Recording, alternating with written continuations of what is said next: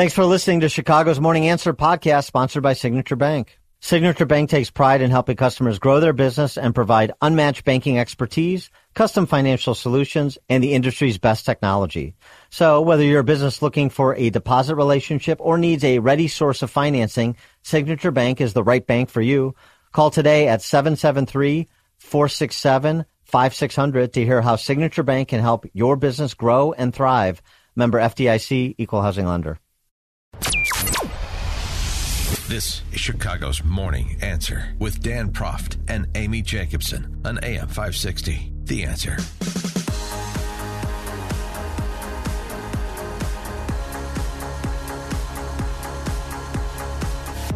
Top of the morning, Dan and Amy. Well, that was fun. Sound and Fury signifying the Socialist Spice Girls speaking on the House floor about brotherly love Spice, their sister of the Sisterhood of the Traveling Marx Engels Reader, AOC, and the front girl for the Socialist Spice Girls, of course, Barmaid Spice, and MFer Spice, Rashida Tlaib, just going into wonderful performative outrage over Ilhan Omar being removed from the House Foreign Affairs Committee by Speaker McCarthy and the Republicans. Yeah, First, flailing arms and Oh, this is you have to see it to fully appreciate it. But I got to tell you, this was the worst Reverend Jeremiah Wright impersonation I've ever seen.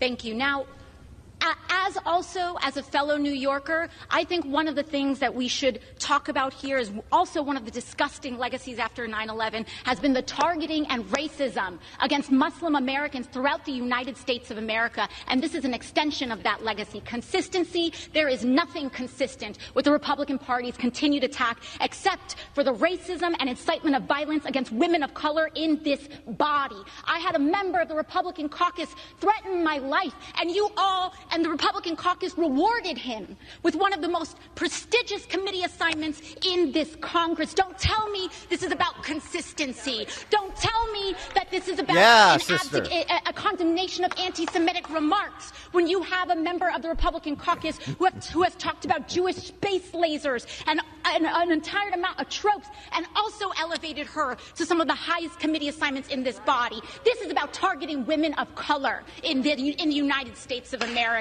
Don't tell me, because I didn't get a single apology when my life was threatened. Thank you. She's been to the mountaintop. Oh, my God. All right, next up, MFer Spice. Here come the waterworks. Don't mess with the sisters.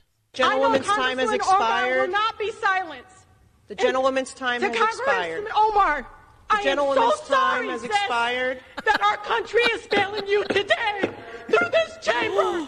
The gentlewoman is no longer recognized, and the gentleman from Mississippi is recognized. Oh my! Is it that time of the month for her? Oh my goodness! Well, how misogynistic! How dare you? My God! I mean, she's out of her.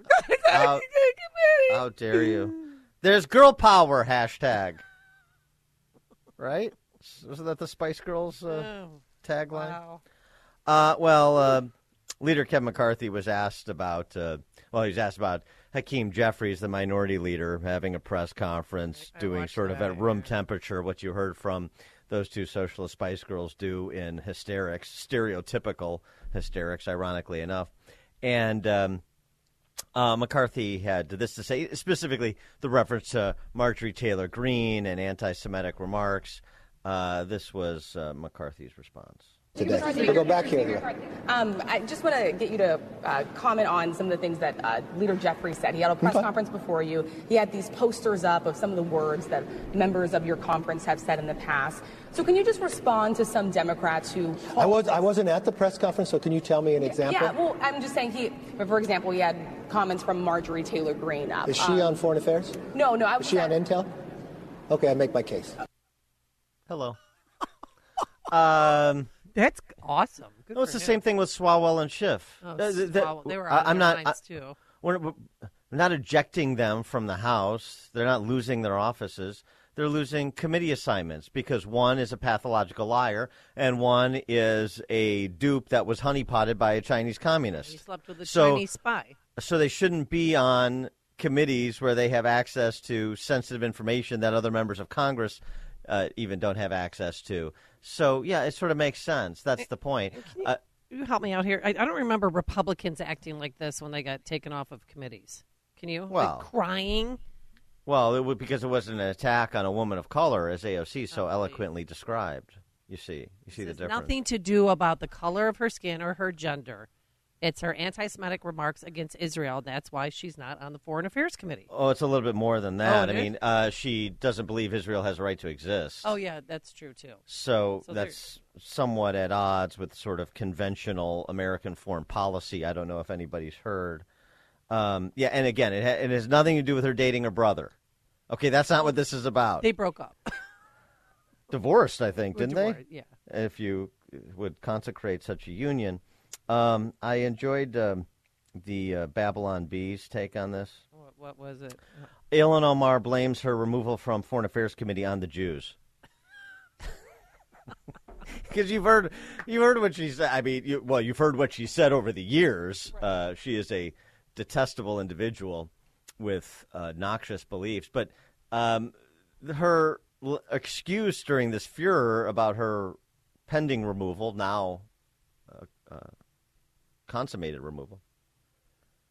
Oh, I wasn't aware of Jewish tropes and stereotypes. Okay, so she was a poli-sci major at North Dakota State. They didn't go over that? And a minor in history? She didn't know about those tropes? Well, I mean, I don't know what they're teaching over there, but I think that I don't think you need to go to college to know those. Okay, well. I think that if you are, like, again, a sentient being operating in the world, then you understand stereotypes that are directed at different groups for different reasons based on different, stereotypes, to be redundant, but it's pretty straightforward. I mean, for 10 years she didn't know about all of these tropes and stereotypes about Jewish people, so that's why she just inadvertently fell into making them. But she has very defined positions on the state of Israel. Doesn't know much about the Jewish people, but very defined positions on the state of Israel, like it's a rogue state that shouldn't exist because it was taken from the Palestinians. I mean, that's effectively her position. And you want to hear from her? I mean, she tried to cry yesterday. I watched it. Squeeze a tear for us. Okay. Indians, do we have to have to be counted as Americans? This is what this debate is about, Madam Speaker. There is this idea that you are a suspect if you are an immigrant, or if you are from certain parts of the world or a certain skin tone. And then she tried to cry, but not like Tlaib. That is classic. I want to hear that again. Like a shrieking, like a temper tantrum. Well, only as MF or Spice would do. I mean, that's everybody in the Socialist Spice band has their own sort of persona. And they are all living down to those personas. I'm so sorry. It's 19 seconds. I've got to hear it again. Gentlewoman's time has expired. Omar will not be silenced. The gentlewoman's time has expired. Congressman Omar, I am so sorry has expired. That our country is failing you today through this chamber. You belong The gentlewoman is no longer recognized, and the gentleman from Mississippi is recognized. The residents of the Bronx, of Dearborn, Michigan, of Minneapolis, St. Paul, you must be so proud of these three ladies. Pat in Lockport, you're on Chicago's Morning Answer. Good morning. Isn't it absolutely astounding that any level of accountability afforded to the leftists causes them to go into panic attacks? These screaming memes should have been physically removed. And if that's the type of people that we have in our government, no wonder the hell we're in the situation that we're in. They're all freaking nuts. Thanks, Pat. Tom, Blue Island. Hey, Dan and Amy, we have entered Black History Month, and Martin Luther King's dream has been realized. These women are not being judged by the color of their skin, but by the content of their character. Have a good Friday. Thanks, Tom. Dan and Amy, Chicago's Morning Answer. The stories you need to know to start your day.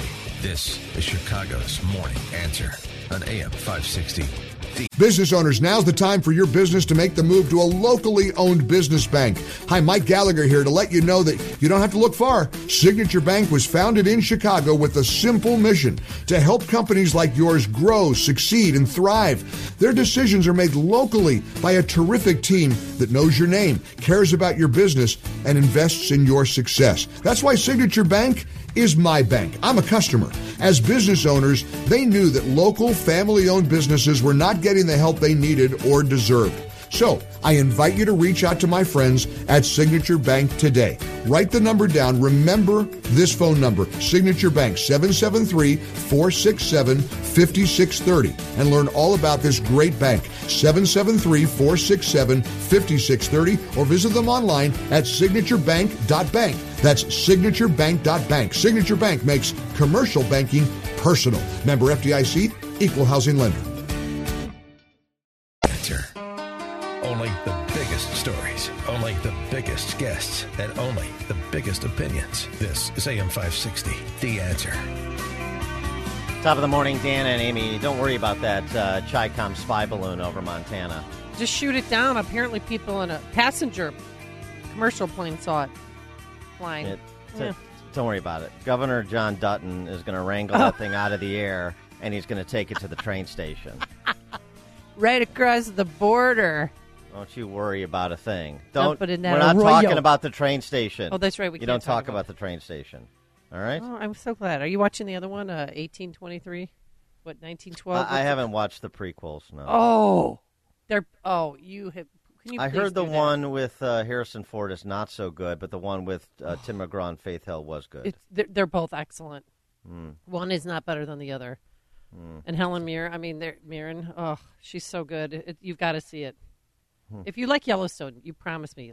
I think they're better than Yellowstone. Yellowstone's, I liked it somewhat, but it's a bit jump the shark for me now. Right, that's why you got to watch the prequels. Yeah, the soap opera's getting a little, bordering on the silly. Yeah.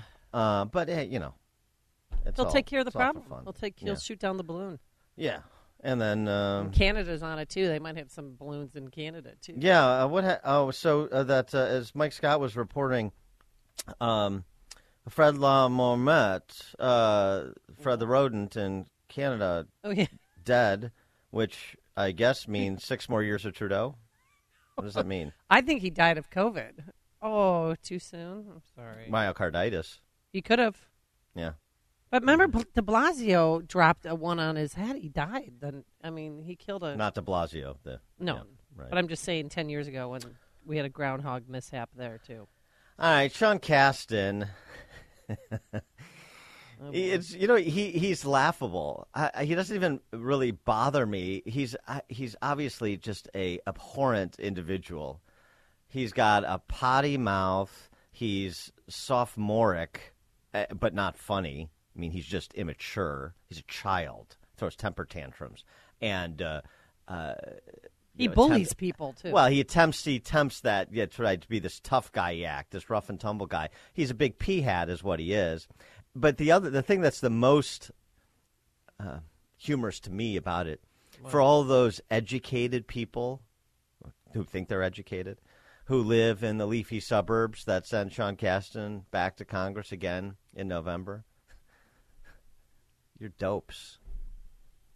You're dopes. No, they're idiots. He's a goof, and you're a goof. You're not educated. You're ignoramuses. That's what's funny about it. I mean, you could say the same thing about the North Shore. Oh, we're so hyper-educated. We're so intelligent and we're a professional class. We've got all these great skill sets. No, you don't. You may be able to make some money. Big deal. You think you're enlightened? You think you're a civic-minded individual? You're a patriot? No, you're not. You don't know anything. You're a goof, at least when it comes to public policy, when it comes to a free society. You know nothing about these things. And let me provide additional evidence, as if it's not already overwhelming when it comes to Sean Casten. Here's legislation Sean Casten has introduced. Oh, boy. Do you, just simple question, before we even get to the particulars. all of you enlightened, the lawyers in Sean Casten's district, Illinois 6, give us a call. Do you believe in judicial review? Do you believe in the holding in Marbury versus Madison, the precedent that was set there? Do you support that? Do you think that's good constitutional law?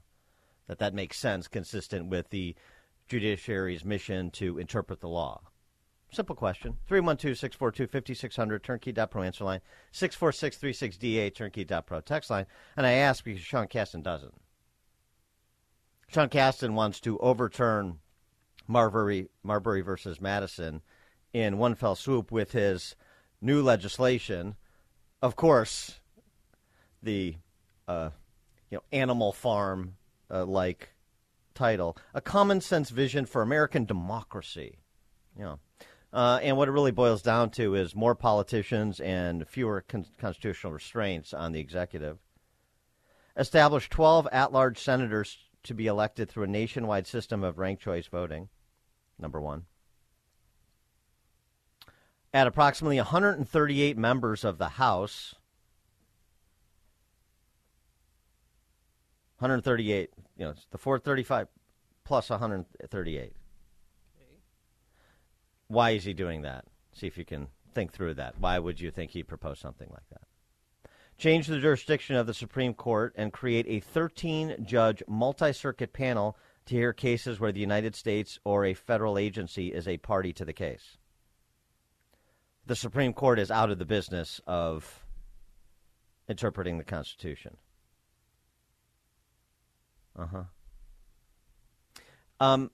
This has been suggested before, and as Mark Lennon writes about it over at WirePoints, it was called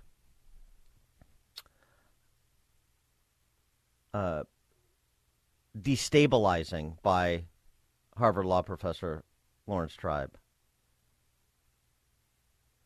The person who previously proposed it was manifestly unqualified, quote unquote, wrote a law professor in the LA Times, an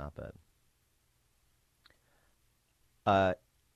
Washington Post column, the person who previously proposed this is a crackpot.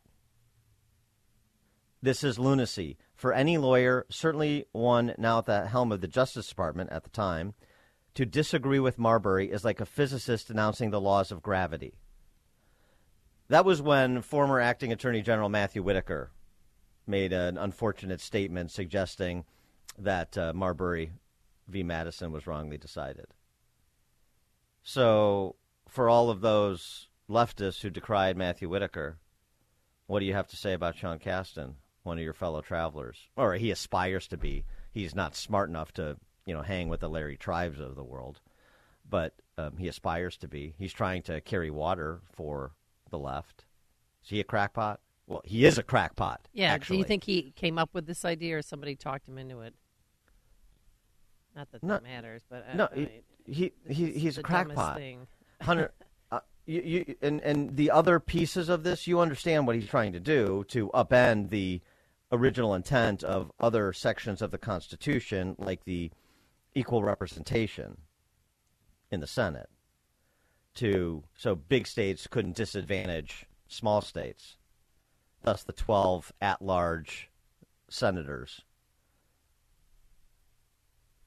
to tip the scales in favor of the big states. Thus, the 138 more congressional districts make the districts smaller so they can be more responsive to the constituents. Wrong. Pack more congressmen into populated blue states that are hemorrhaging population. But they're still big. I mean, California still has, upwards of 40 million people. New York has upwards of, 25 million. Illinois has upwards of 12 and a half.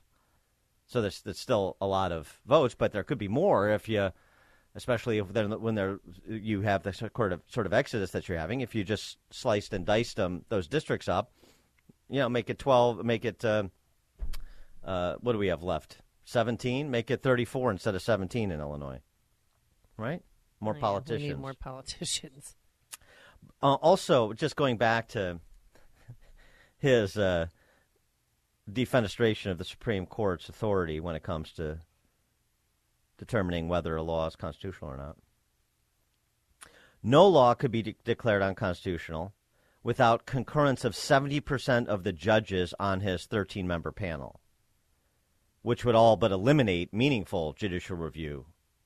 You're talking a supermajority of appellate court judges would have to agree about a matter of constitutionality. This is a way to expand the power of the legislative and the executive branches to do as they please and diminish the judiciary. Now, I understand the arguments about legislating from the bench and so on and so forth, but you really want to go away from the idea, at least in principle, of the branches of government being a check on each other? Was that genius, or were the founders misguided and we were just waiting for Sean Casten to show up on the scene to set things right? I mean, I'd love to hear from anybody in his district. I know I'm not going to hear from the left because they're dummies like Sean Casten who pretend that they are engaged, informed, thoughtful. They're not. And that's the problem, of course. You can't get to them because their heads are up their own behinds. But they prance around like they're the vanguard. Ignoramuses producing ignorant representation. Well, that's what ignoramuses do, is make poor choices because they're so poorly informed. They're so thoughtless. They're so lacking in intellectual curiosity. This legislation from Sean Casten is a joke. It's a joke. Well, it's not going to go anywhere, do you think? No, it's not going anywhere, but that's not the point. It's emblematic of the kind of person he is, the kind of buffoonery that he exhibits, and what he comes up with a couple of marbles rolling around between his ears. And nobody will say anything because they know what I'm saying is true. So when you know that one of your own is a doofus and you're on the left, you don't say anything. That's the indictment. That's as far as they'll go. Because, of course, they have to cover their own backsides, where their heads reside. We didn't do anything wrong. They have to justify their decisions. You have to rationalize your conduct. And no group of people rationalizes their conduct or will go to greater lengths to rationalize their conduct than the Illinois electorate in Chicagoland. 312-642-5600 is our turnkey.pro answer line. You could also text us all morning long at 64636. Type in DA, then a quick comment. Glennon also points out, Sean Casten is an on-again, off-again fan of judicial review. For example, he applauded the Supreme Court's decision striking down parts of Donald Trump's temporary travel ban on persons from certain Muslim-majority countries. Mm-hmm. For example. Sometimes he likes it, sometimes he doesn't. But what he really wants to do is change the balance of power so he doesn't have to, be on the sidelines waiting for those decisions. Add more members to his gang in the legislative branch. Reside more power in the executive, at least as long as there's an executive he likes.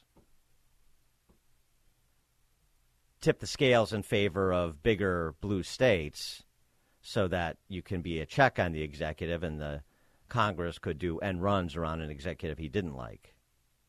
And there would be, effectively no judiciary to stop them. Mike in Plano, you're on Chicago's Morning Answer. Hey, guys, my dad, he delivers bottled water in the western suburbs. He has for 30 years. He always talks about, the great relationships he has with his customers, how nice the people are, and there's no doubt about that. But with the way the people in that area have been voting the last few election cycles, I just can't share those same thoughts as he does. I mean, these people voted for Sean Casten, who ran in 2018 and replaced Peter Roskam, who's a do-nothing neocon. But still, Sean Casten ran 2018 as a Guy who said he was going to be a, quote, independent check on the Trump administration, which is impossible when you're running in the opposition party. You can't be independent. And then another thing he did in 2020 during COVID was he commented on a rally that Don Jr. had down in Florida where a bunch of people were packed into a room, and he referred to those people who are mostly white as he called, first of all, he used those to call all white people as scientifically illiterate, uneducated peasants. Now, that's what Sean Casten said. Now, first of all, he's white, so he better be referring to himself. But I brought this up to some of his supporters, and they actually defend it. They say, he was actually making this specific statement. So I go, well, what if Don Jr. said that about white people or, God forbid, any other group? What would your response be then? Just shows that such ignoramuses that these suburban voters are. Thanks for the call, Mike. And he's slippy, man. The fact that we had the DuPage County Sheriff on and said that he called him and bullied him and threatened him. I mean, come on, he's such a, take it outside. He's not bullying Jim Mendrick. Okay, well, Jim Mendrick's this isn't a playground. Well, he called him and harassed him. He didn't harass him. He just threw a temper tantrum. He's a child. He's a child. He's a simpleton. And so are people who support him. How could anybody vote for him? I mean, just look at him. I just makes me sick. No, don't look at him. Listen to him. I don't want to deal with Listen to what he actually says when he complains about his salary as a congressman being insufficient, when he says people who own guns have little penises. I assume he means the women too. He's a simpleton. He's a joke. And you're a joke, those who support him. Would in love Downers for Grove, somebody to call him the professionals, the soccer moms, the pea hat dads. You're a joke. Frank in Arlington Heights. Good morning. I guess we can now call Sean Casten a reactionary, because he really, by weakening the judicial branch so much at the federal level, wants to really go back, I guess, to the way it was under the Articles of Confederation from 1781 to 1789. They had no federal judicial branch at all. All they had was the state courts. That's what he wants to do. He hasn't heard of the Baron de Montesquieu, the French Enlightenment philosopher who was the one who said the best form of government is the one that has three branches and that has adequate checks and balances between those three branches. Yeah. You know, I always tell my kids, we live in a time in history where we're basically the top 0.1% of all the people who ever lived in terms of our standard of living, and how they should appreciate that. And why is that? That's because we live in a system that encourages entrepreneurship and a system of capitalism that is backed up and has been over the course of our history by our government that is limited, and it's limited because of these three branches.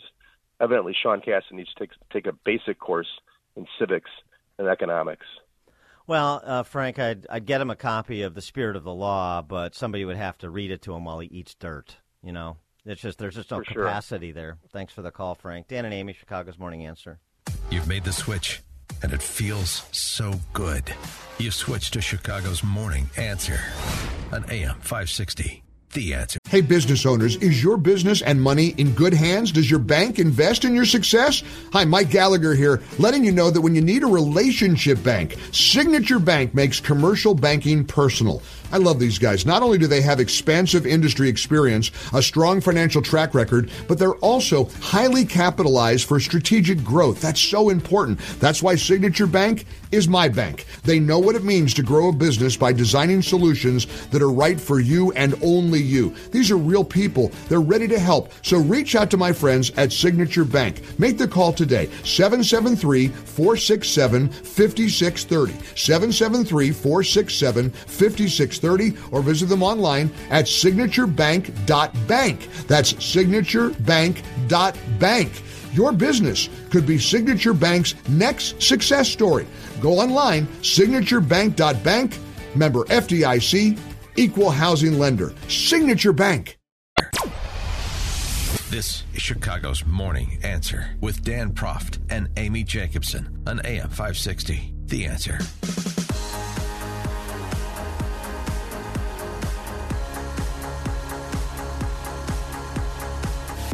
Top of the morning, Dan and Amy. Last week, we brought you Project Veritas's investigative work. This undercover reporter that befriended a doctor at Pfizer whose direct report is a direct report to the CEO of Pfizer, Albert Bourla. He's got a medical degree, as we understand it, from his LinkedIn page, which Project Veritas identified. And he's basically like the R&D head for their mRNA section. He talked in the initial videos about how Pfizer was thinking about doing, not exactly clear, what he called directed evolution of the virus so that you can stay one step ahead of the mutations. Some people would call that gain of function. Don't use that phrase. So that you can be prepared to,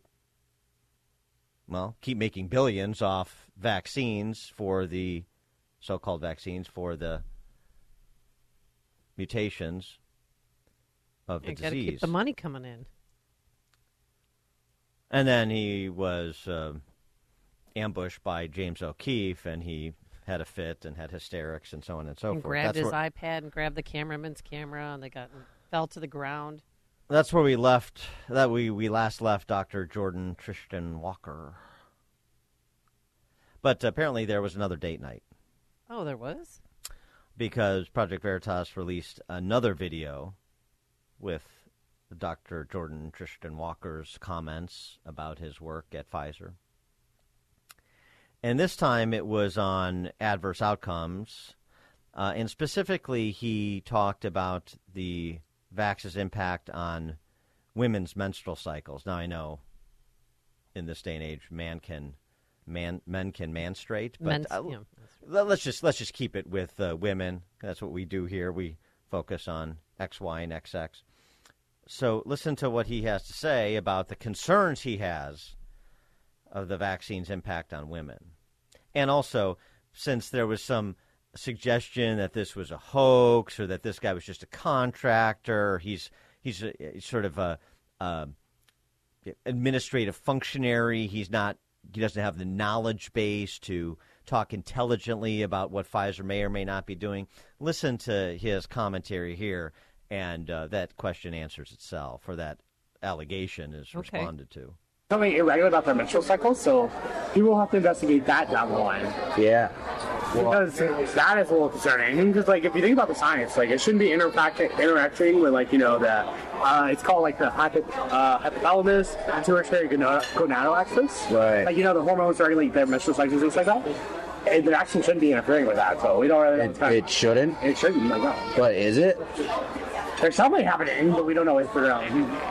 Well, I mean, you're a urologist, so you must understand, what's going on with it, right? Well, that's why I understand that it's weird. I mean, I've heard that, just menstrual cycles and... I don't know what's going on there.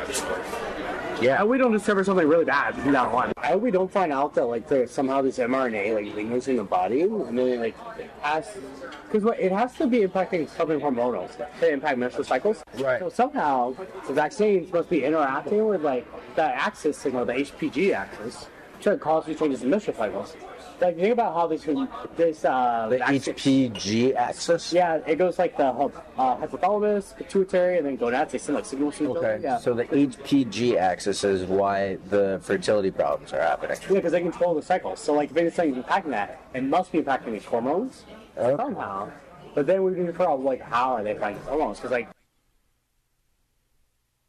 I will say, if it does come down the line where something wrong with the vaccine, then obviously people will, criticize, the big push. Because there's a lot of social pressure, government pressure, job pressure to get the vaccine. I had to get the vaccine, otherwise I would have gotten fired, right? Right. And if something were to happen downstream and it was, really bad, I think it would... I mean, the scale of that scandal would be, enormous. Something were to happen downstream that was bad, the scale of that would be enormous. Yeah, you don't say. It's coming. You don't say. Well, I hope it's not coming. I don't know if it's coming. But I know that the guy on the inside, with the knowledge that he has, is concerned about it. 312-642-5600, turnkey.pro answer line. 64636DA, turnkey.pro text line. He's not the only one. Alex Berenson, writing over at his Substack, Unreported Truths, got a note from a person inside the CDC. Really? And he writes, I confirm this person's identity, that this person works for the CDC. I've written to you before. I work at CDC. Initially, people were very pro-vaccine, rushing to get boosters when they were first available, clamoring for the approval so they could jab their kids, etc. Now some confide to me that they don't want more boosters, and the body count is getting noticeable. People in their 40s to 60s mostly, representative of the workplace. But I don't think they'll ever admit they're wrong. There's no face-saving way I can think of to back down and admit the truth. Wow. And again, not overstating the case because there's no need to. Raising questions and, frankly, leaning on people on the inside who are expressing concerns in a private moment, what Dr. Walker there thought was a private moment, where he's unguarded and tells you what he really thinks, as opposed to the spin you get from Pfizer CEO Albert Bourla and, of course, the CDC and the rest of the COVIDian class. Did you see, by the way, what Project Veritas did? They rented an LED truck, and they parked it outside of Pfizer World Headquarters in Manhattan and just kept playing that video over and over again. It's a huge semi-truck.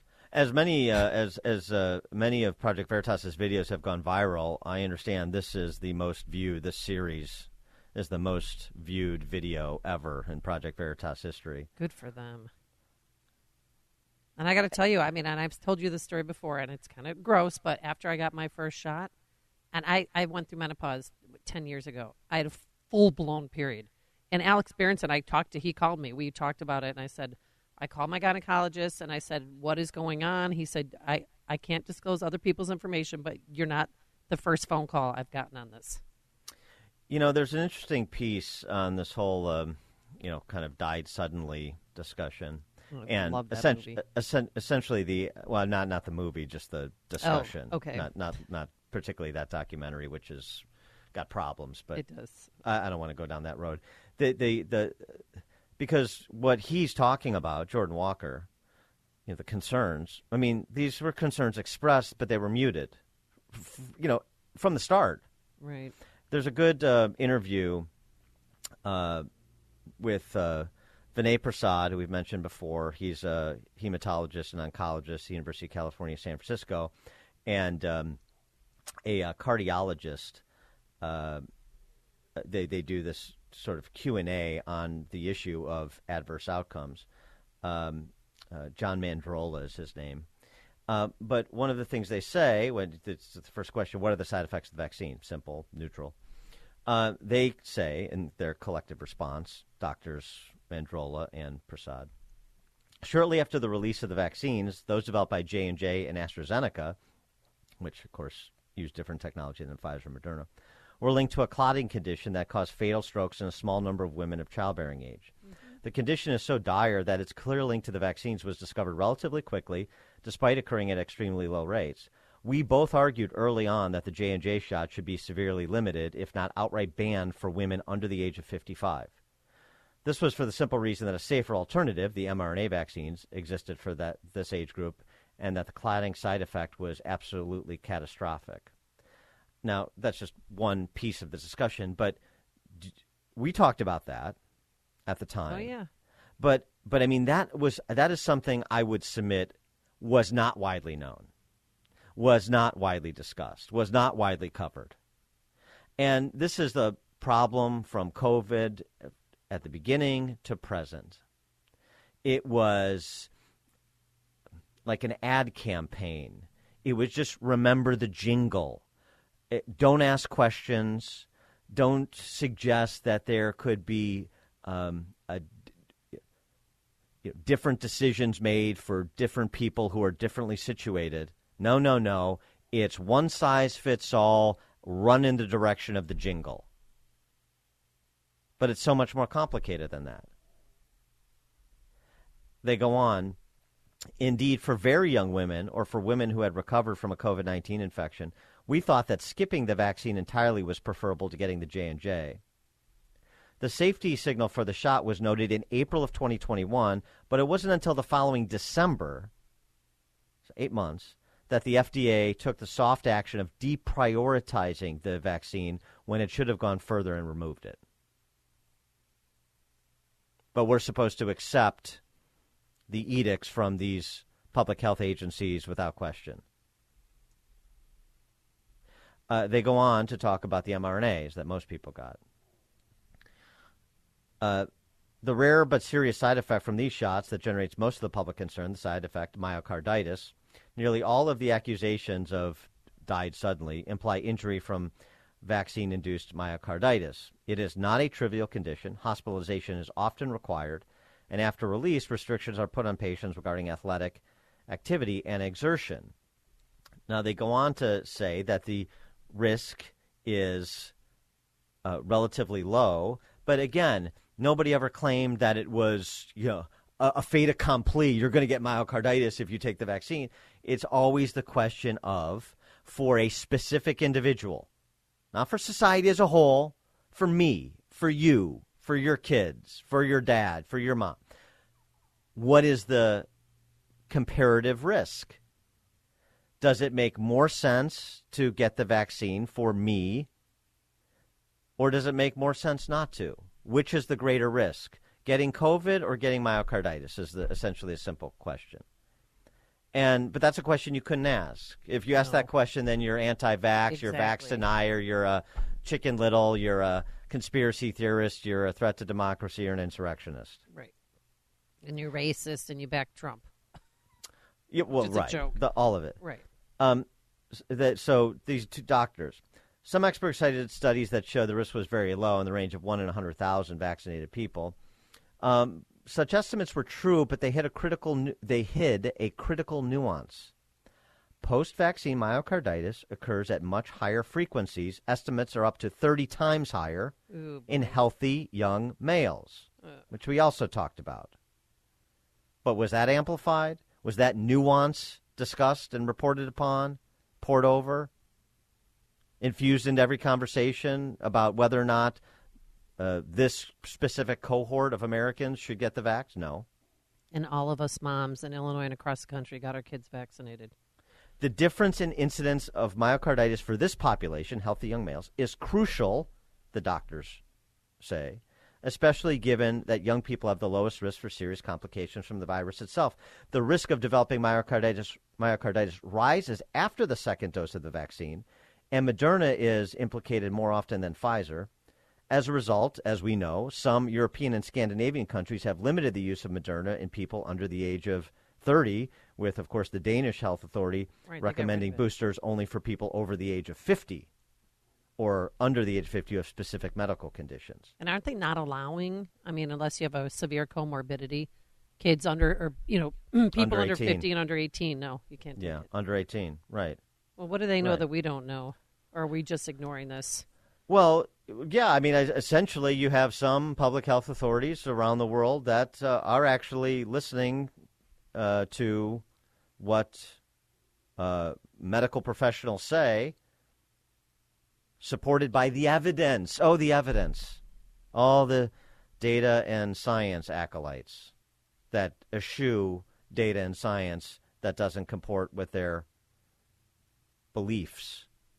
Speaking of which, another one, just piling on here, I'll do a COVID dump.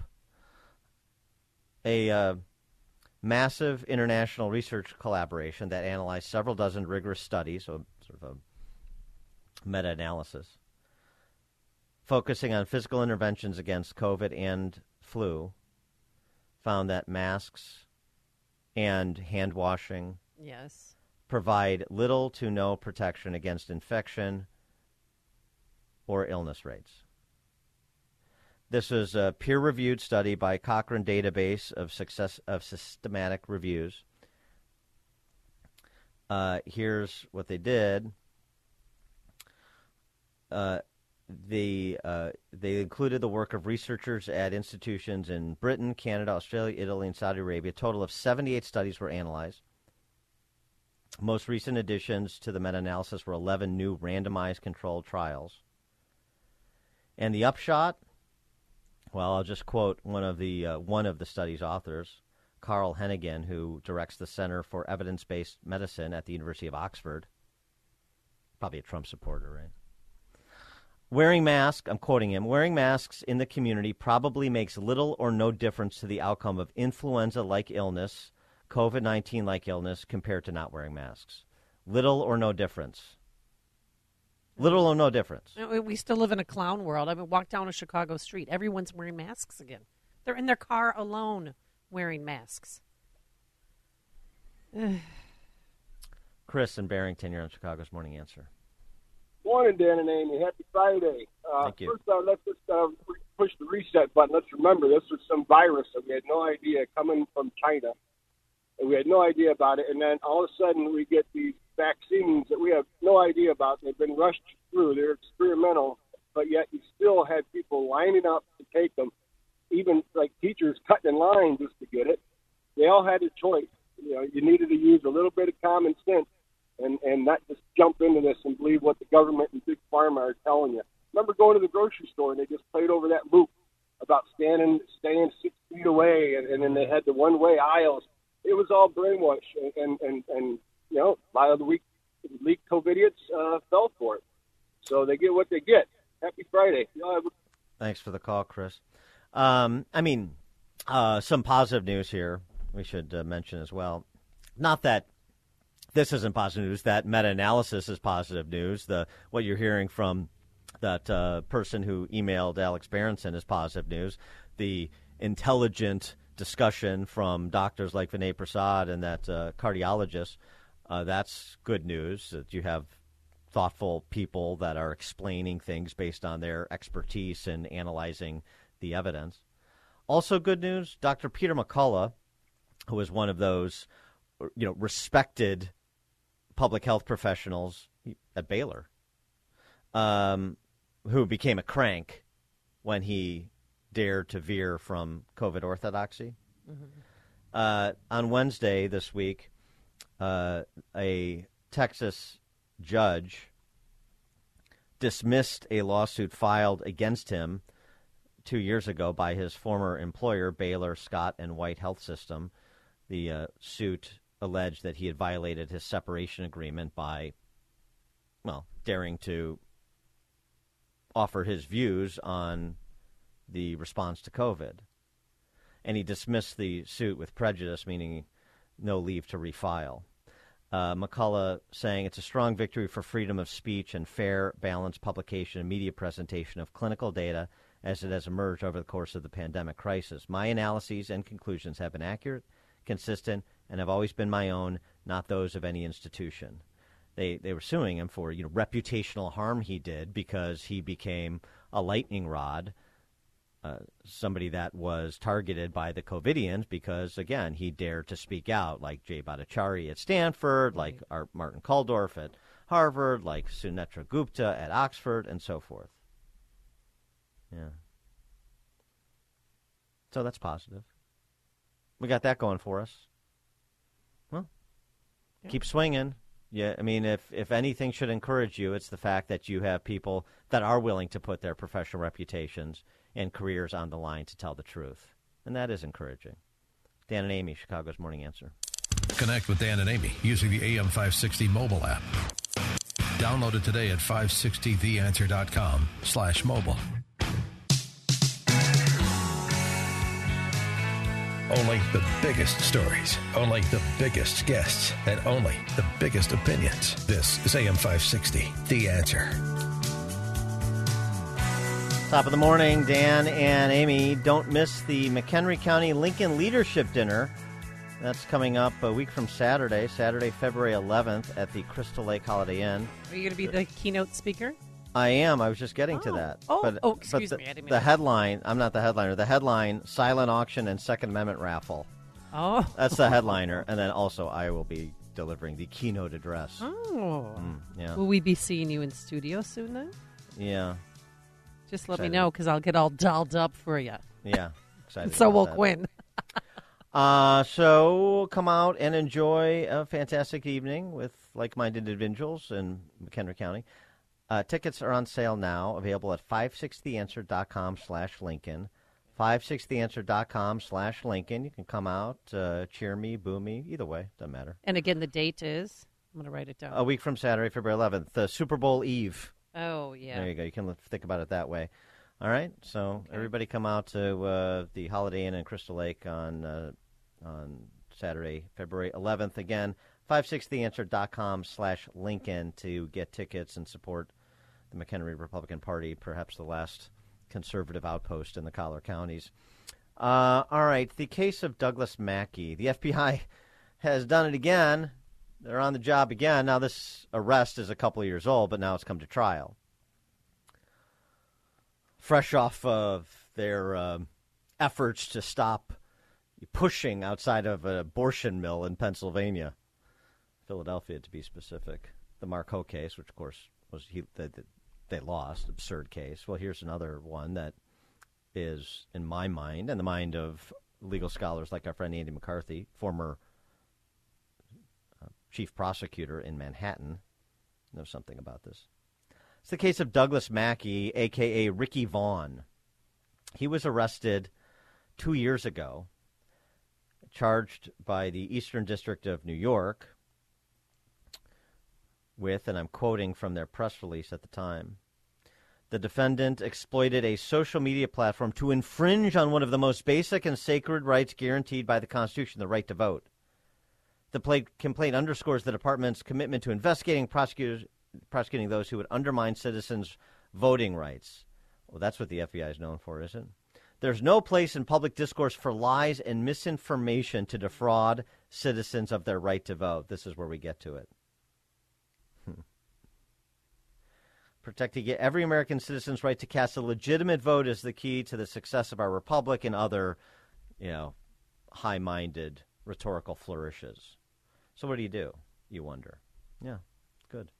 Good to wonder. In the final 2 months of the 2016 campaign, he disseminated nonsense, essentially, on social media. A lot of people do that. You don't say. But are we talking like memes or what? But the FBI labeled this a disinformation campaign. Oh boy. He collaborated with like-minded pranksters to do things like, a week before the election, he urged in a tweet that voters should, quote, avoid the line, vote from home, text Hillary to 59925, vote for Hillary and be part of history.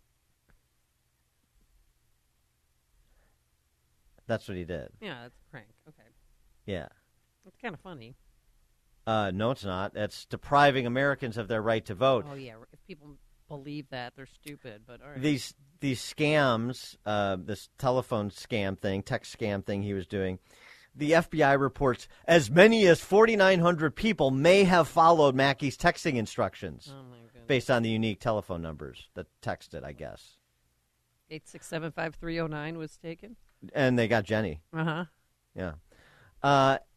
Andy McCarthy, writing at the time, the government's complaint makes no effort to sort out how many of those 4,900 people texted as a lark, how many were eligible to vote, or how many did not vote, much less did not vote because of Mackey's tweets. Also unmentioned is the common knowledge that there is no legal process to vote by text message. Not that the Democrats wouldn't pursue that if they could.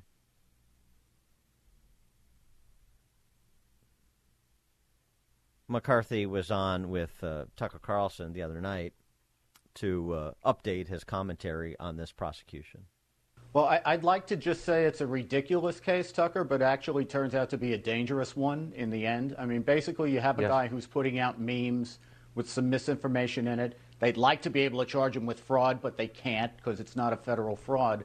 So what they've done is trivialize something that's a very serious problem, which is voters who get threatened with physical harm to prevent them from voting.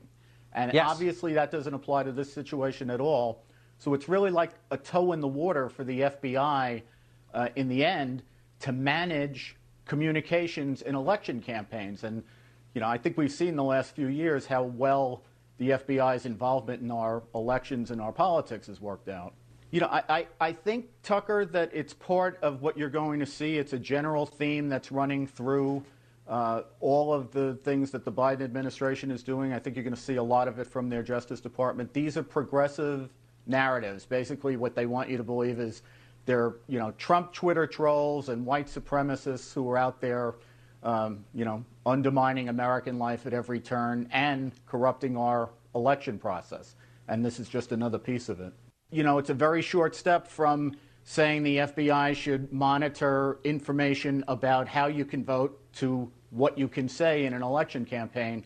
And again, I just think the government monitoring this stuff ought to alarm everyone. 312-642-5600, turnkey.pro answer line, 64636-DA, turnkey.pro text line. Are you alarmed? Scary stuff. I mean, and I keep thinking, too, if he was doing that with Trump, they would have even touched him. They would have just let this go. If he was saying, text this number to vote for Trump, Right. I mean, right. That's the ancillary issue. But also the road that we're on, where Andy McCarthy is talking about. So the government defines disinformation that rises to the level of criminality. He wrote at the time, did McCarthy, that this prosecution is a threefer. The prosecutorial creation of a crime Congress has not prescribed, the trivialization of civil rights law, and the intrusion of government as a monitor of political speech. So what if I post a Trump is Hitler meme and attach it to some sort of text or vote online kind of campaign, then am I disenfranchising Trump voters? Oh my gosh, I was going to vote for Trump, but I didn't know he was Hitler. I mean, that's part of the point he makes, which is sort of common knowledge, or should be a de facto threshold test that those who are serious enough about their franchise to exercise it know that you can't text your vote in and have it count. But no, we have to suspend disbelief so the FBI can continue to wage its war against what they define as disinformation. And, of course, that would never be arbitrary and capricious. As you point out, that would never be driven by the particular political target. No, of course not. That's what the FBI is busy doing when they're not waiting for Biden lawyers to bring classified documents out of his houses. They're raiding Mark Hoke's home in rural Pennsylvania because he pushed a guy off of his son who kept harassing him as he's praying in front of an abortion clinic, something even Planned Parenthood acknowledged about this escort, as we talked about earlier in the week. And they're expending resources to prosecute the likes of some Twitter troll because he had a big because he had a big following. That's really why. And because they claim 4,900 Democrats voted by phone as part of this scheme. Right, and as laid out with Andy McCarthy commented at the time, there's no effort to actually provide any meat to that bone, regardless of whether they did. You're going to – every lie that's told about every candidate going in every direction is a prosecutable offense because it's disinformation. If it's purposely inaccurate – which a lot of political discourse is, then what? I gotta look over my shoulder to see if the FBI is going to be knocking on my door or knocking on my door. That'd be too polite, depending on my political persuasion. If it was my door, if they're sending SEAL Team 6 out after me, I mean, got amphibious vehicles in my front lawn because I said something that was inaccurate about some candidate. I mean, it's scary times, but we had 51 Intel chiefs who said that Hunter Biden's laptop was disinformation, Russian hoax. Even Hunter himself could be Russian that hacked into my computer. I mean, these are the same people. They're on the same team, and they all want to take Republicans down. And we're supposed to take them seriously. Right, because there's no trust there, and I don't know how they're ever going to get the American people's trust back.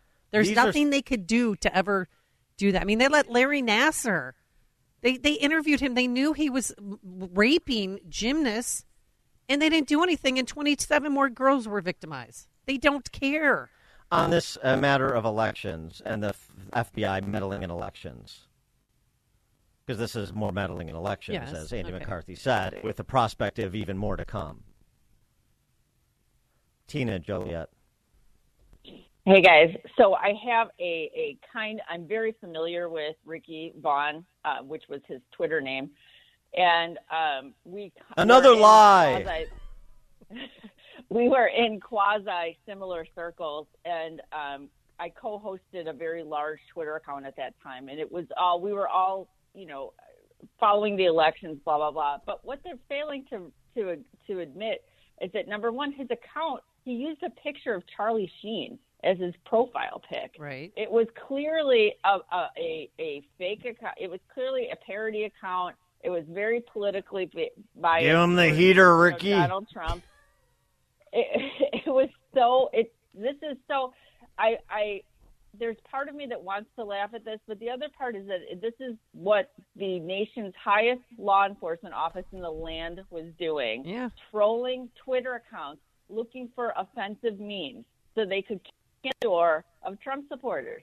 This is a very scary time in this country, and it's mind-boggling to me that, I mean, at least for the mask wearers, at least I know which side they're on.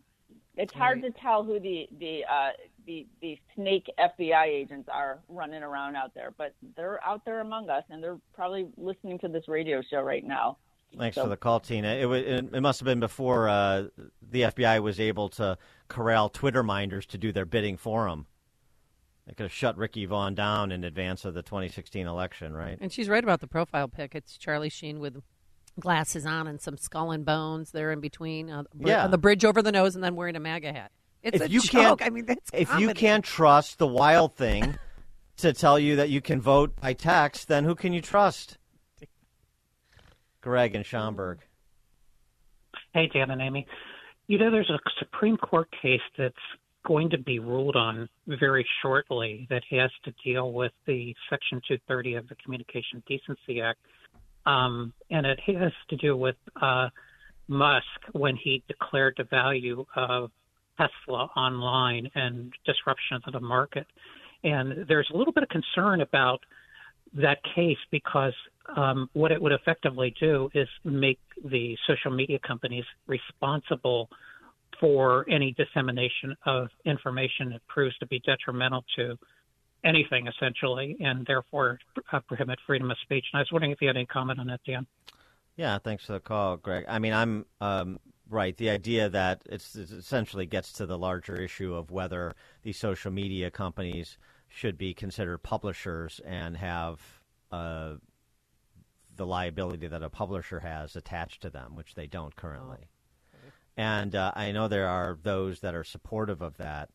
I'm not one of them for this very reason. Now, I'm more in the camp of people like Robert Epstein, who's done so much work, a Harvard psychologist who's done so much work looking at Google and how Google manipulates search results in terms of the need for transparency with algorithms, so you see what people are doing. But the idea of what that liability exposure would do, even if there is, and there's a lot of evidence, of course, that there is editorial discretion being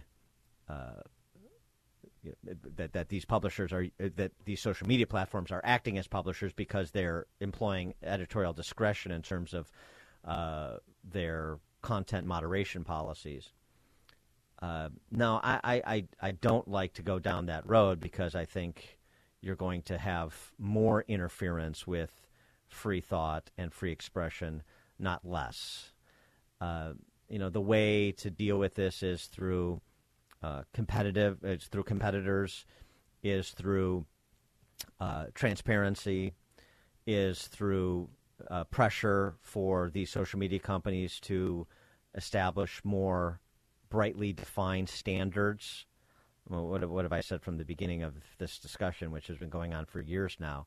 Basically, if you just started, if you went back and actually abided what Twitter originally said it was going to be, which is a free marketplace of idea, and just said essentially we're going to use First Amendment jurisprudence, the Supreme Court's First Amendment jurisprudence, as our paradigm for making determinations on content moderation, then I think people would be appreciative of that, and if there's an indication that you're actually doing that, because certainly there is speech that you want to take down, and speakers that don't have any constitutional right to your platform if they run afoul of those strictures. It's the here we go again, just like with the FBI, but even more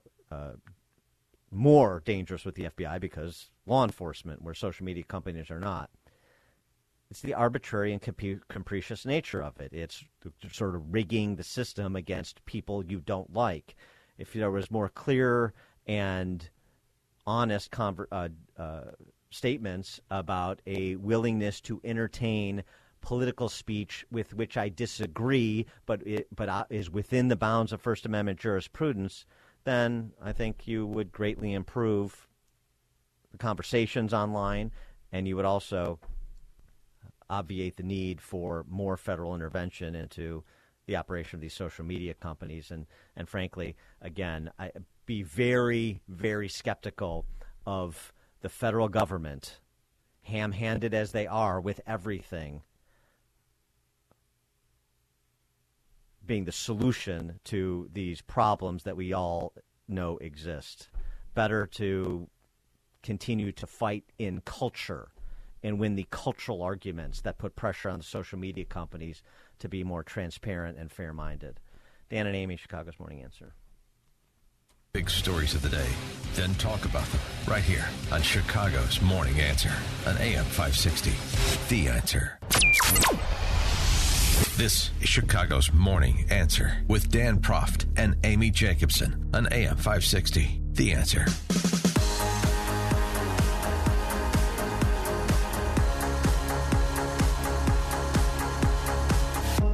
Top of the morning, Dan and Amy. We've been talking about policing a lot this week in the wake of the Tyree Nichols killing in Memphis.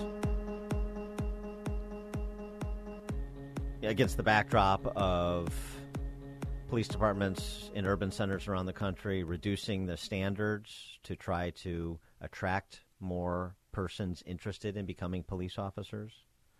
We know in Chicago we're down 1,000 police officers year over year. We know from our friend retiring, or now retired, I think, Chicago Police Lieutenant John Garrido, 300 officers are leaving the Chicago Police Department on an annual basis at the present rate. They're not retiring. They're going to another police department. Right. They're just retiring from Chicago law enforcement. And some suburban police departments are offering signing bonuses up to $10,000. Yeah, and you have recruitment being made, recruitment efforts being made by states like Florida, Texas, elsewhere, in states like New York, California, Illinois, to get these experienced police officers to go down to their communities where they will have not just perhaps a salary bump, but they'll have the added benefit of being backed by the civilian political authorities. And perhaps local prosecutors, too. The people that they arrest who are guilty of crimes will actually be prosecuted, convicted, sentenced appropriately. One police officer who was CPD then left for a suburban police department, wants to return to CPD, but he can't. Officer Jimmy Kay joins us now. Jimmy Kay, thanks for being with us. Appreciate it. Thanks for having me. Good morning. How are you? Good morning. So, a lot of questions there. I guess the story, why'd you leave? And why do you want to come back, and why can't you? So the reason I left, a lot of the other officers who've left can relate to me. It's just, I think we just got fed up with the leadership and the command staff of the police department. I left in the middle of 2021, and just figured I'd give a try to the suburban side of policing. I've been in the suburban department for a year now, a little over a year, and I just don't think it's me. It's for me.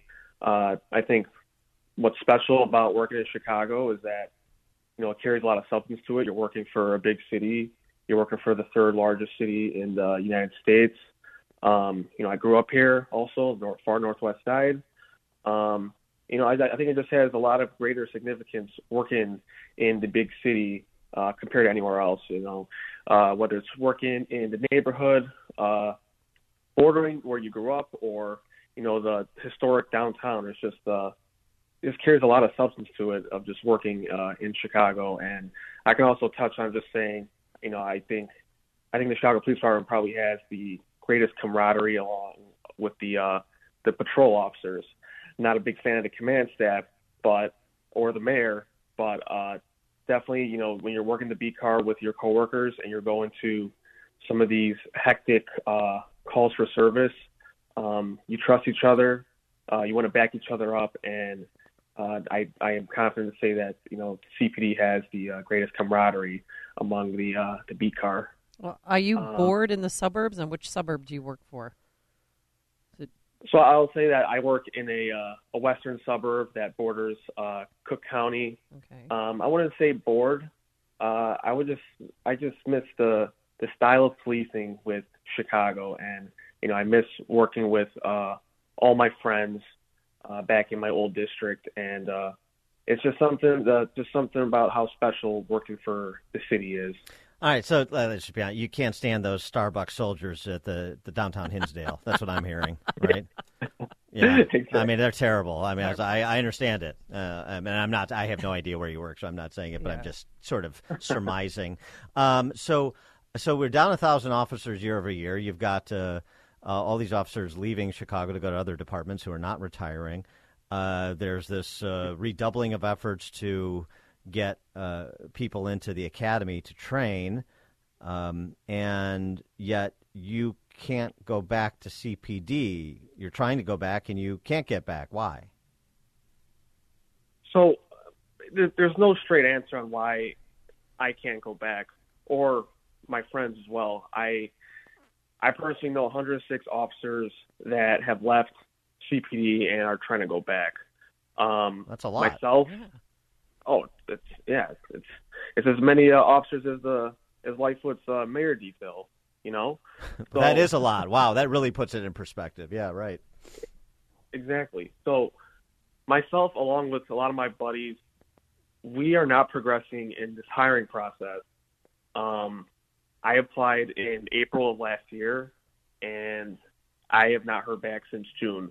A lot of my friends, too, have not heard any progress with this hiring process. And just for some perspective as well, when I originally applied to CPD years ago, I was hired in 8 months. Now, today, because they need the bodies, a new hire who's never been to police who applies to Chicago can get hired as quick as 3 months. And, so there's no issue to bring us back. I'm sorry to interrupt, but is it a collective bargaining agreement where, like, if you leave, then you lose your seniority, and so those that are on the list or in the academy get priority, or what? I mean, because you have all these mayoral candidates talking about how the first thing I'm going to do is hire more police and so on and so forth. Then even Triple Threat is saying that now too, to some extent. But then you got 100 officers out there, like you're saying, that are experienced and I could be hired and deployed straight away with no learning curve. So there is a proposal that the Chicago Police's union, the FOP, they have proposed a rehire program to the city. Speaking with the FOP, they made some good progress with the city's human resources department, and they're for it. They want to bring us back. However, we're currently waiting for Lightfoot to sign off on this. For the FOP, this document has been sitting at her desk for the past 2 months, since December. Really? So, wow. So the Lightfoot knows she has to bring bodies back to the street. We know we're short-staffed, and why can't 100 officers return back to the department? Like I said, we're experienced. We know how to do the job. We know how we've done this. We've done this for a few years now, and just for some extra perspective too, a lot of these suburban departments are hiring experienced officers. When I was looking to leave Chicago, I applied to a few suburban agencies. I was getting offers within 1 to 2 months, and it's a quick process. You do the interview, they do a quick background check on you, and you do a little medical checkup at the doctor's office to make sure you're all healthy and ready to work the street. So there's no excuse to bring us back. I think it's just Lightfoot, and she is just not for it. And Right. You'd assume she would take credit for this leading up to election, but we don't know how she is. Yeah. Well, I mean, by quitting, you probably upset her, so she doesn't want to do anything to help you. Well, also, maybe she doesn't. I mean, in addition to perhaps not really wanting, sort of begrudgingly having to hire more cops at some point, she certainly doesn't want to do it now and upset the delicate balance of the Black Lives Matter folks and the lakefront leftists who've been brainwashed into believing the police are the enemy and so forth. I mean, that's who she needs. If she has a big splash of hiring 106 officers, then she's going to upset some parts of her constituency, I suspect. And that's very valid, and that's probably true. And I'll add this as well. So it's a common thing within the Chicago Police Department to offer a leave of absence. These leave of absences allow you to leave the department and usually return back within a year. I'm sure the policy has changed throughout the years of, at CPD, but anyone who applies for it gets it approved. They leave, they come back. And of recent years, when I was looking to leave in 2021, I applied for this leave of absence, as did everyone else that has left. We were all denied that leave of absence, and this is the first time ever in the history of the Chicago Police Department where these leaves were being denied. I mean, who else can you point the finger to? I think it was Lightfoot, and she was just being herself and denied us our leave. How long were you on CPD before you left? I was with CPD for 5 years. And these other officers that you know of, these 106 officers you speak of, these are all guys and gals that have years of experience? Correct. I mean, it's ranging from 2 years to even some people that have 20 plus years that also want to return back. And there's nobody was there's no bad apples here, to use the common parlance. There's nobody that left under clouds or disciplinary problems, or we're not trying to shoehorn bad cops in or anything like that. I'm not 100% sure about that, but I would have to say no, because most of these people that have resigned went to another police department. Right. These suburban agencies wouldn't have hired us if we had that bad complaint or anything, any baggage that we had applying, because we all have to go through a background investigation. Can your union help you at all? Well, they are. They're trying the to. I know, but I mean, are they going to be effective? Because she doesn't like John Catanzara. Yes, she does not like him at all. Not at all. Maybe that's another reason and factor of why the rehire proposal is being ignored. But the union is helpful, and they're the ones who, when we've spoken to the union, they're the ones who came up with this rehire program after they realized so many guys and gals want to come back to the department. Well, and of course, then that's hardly a legitimate excuse. I don't like John Catanzara, so I'm not going to hire 100 cops that could potentially improve the public safety situation in Chicago. That's not a legitimate excuse. That may be the truth or part of the truth, but it certainly is not defensible. This is not about personalities. This is about public safety. So just going back to why you want to go back, though, I get the neighborhood thing. Are you from family of cops? Yes, my father was a retired police officer. Yeah, for Chicago. From the neighborhood. Yes. Yeah, so I mean, I get that, and the camaraderie. We see that, and officers. You see, so you get it. But I mean, still, are you banking on a change in leadership in Chicago? Because it seems to me what we're hearing from a lot of cops and what you're seeing from a lot of cops who leave, as you were saying, is, look, we don't like the command structure. Obviously, the politicians don't have our back. It makes it impossible for us to do our job. We're rearresting the same people over and over again. They're turned right back out. It's dangerous for us, and so forth. Mm-hmm. So, I mean, those things don't sound very attractive. You know what? And those things you've mentioned, I believe that affects policing, not just in Chicago, but the whole state, nationwide. It's a difficult job right now, and I think what keeps me sane, along with other people, to stay within this profession is believing that the pendulum is going to swing back. Specifically with Chicago, the command staff is an issue. Leadership problems are problematic. But I think we just have this hope. I'll say this: vote Paul Vallas.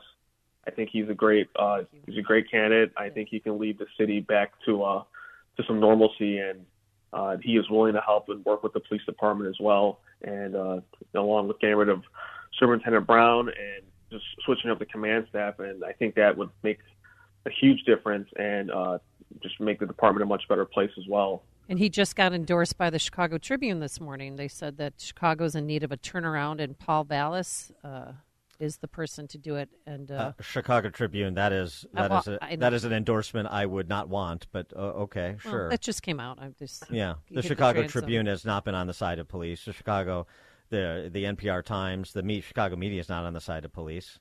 If I was Paul Vallas, I would take that endorsement and I'd rip it up publicly and say, it's all well and good. I'm happy to get the support I get from anywhere I get it, but let's just be honest about the Chicago media and how they have conspired with Lightfoot and Fox to create the environment that Chicagoans are currently experiencing. I'd love to see something that is emblematic of a guy willing to really take on the institutional villains in the city, like the Chicago Press Corps. This would be a great opportunity for him to do it. I mean, it's not a commentary on your endorsement of Vallas, Jimmy. I'm just saying the Chicago media is not your friend, as I'm sure you've experienced. Oh, I absolutely agree. But at this time, I'll take any help that Vallas can get. Yep. He has my vote. So, Officer Jimmy, real quick, just because you were on the force during 2020 when we had, the summer of joy with the George Floyd riots. And there was 3 separate ones, one downtown, on the north side, south side. Were you told to stand down, or what orders were you given? I mean, obviously the call volume was insanity. We weren't even responding to calls. The lootings were happening left and right. At the end of the day, we were never told to stand down. It was more so listen to the radio if an officer is calling for help. Get to that area, back them up, and let's keep each other safe. And that's all it was. The radio was blaring left and right. Officers calling 10-1s, which is an emergency. It was just running around the whole city, just backing each other up. And we couldn't respond to calls. We couldn't take action for the crime happening in front of us because we had to back each other up. Speaking of not responding to calls, there was this study done by wirepoints.org about 911 calls. I think it was the calendar year 2021, and it was about it was 60% of calls, 911 calls, went unresponded to. Some 400,000 calls out of the total volume went unresponded to. 400,000 citizen calls. Now, some of them may have been frivolous and so on and so forth, but that's too big a number to ignore. How do you respond to that? I mean, obviously, we need more bodies on the street. I think CPD also has this. How can I say it? It's like they have all these units that are useless. For example, the community safety team. You go on social media. These officers are handing out books or in the kitchen cooking something. And I'm all for community policing, but I know this unit. This unit was still around when I was with the Chicago Police Department. There's hundreds of police officers in that unit. Do we need officers involved with community policing? Absolutely. But do we need over 100? What do they do? What do they do? They just look on social media to see if anybody's making a threat, or what do they do? They do a few things, but recently I've been seeing that they've been doing a lot of community engagement, like I said, which is a great thing. But we don't need hundreds of officers to be doing that, especially when the beat cars are short-staffed citywide. Yeah, a good way to do community engagement is respond to 911 calls. Correct. Yeah, exactly. And we also have the CPD has CAPS, which is specifically dealing with community policing. So there's a lot of units that are. It's just I think they're useless. There's a lot of administrative spots inside that police officers are working, which is basically an office job for them. That's unnecessary. Hire a civilian, or put the police officers on the street. The priority should be getting people working the beat car and making sure these districts are fully staffed to respond to the calls. Obviously, we got calls pending, and there's studies that are proving that. So why don't we address that issue? Yeah. Officer Jimmy Kay, former Chicago police officer for 5 years, left for Suburban Department. Now he, and as he said, another 106 fellow officers are trying to return, but Lori Lightfoot is sitting on it. Maybe this will become a campaign issue. It should be. Jimmy Kay, thanks so much for joining us. Good luck getting back on the force. Thank you. I really appreciate your time. You guys take care and stay safe, all right? Yep, you too. Thank you. And he joined us on our turnkey.pro answer line. It's news, opinion, insight. This is Chicago's Morning Answer on AM 560. The Answer. If you're looking for the latest news, insight into what it means, and the sharpest opinion, there's only one station in Chicago where you can turn, and it's this one. We're AM 560. The Answer. Top of the morning, Dan and Amy.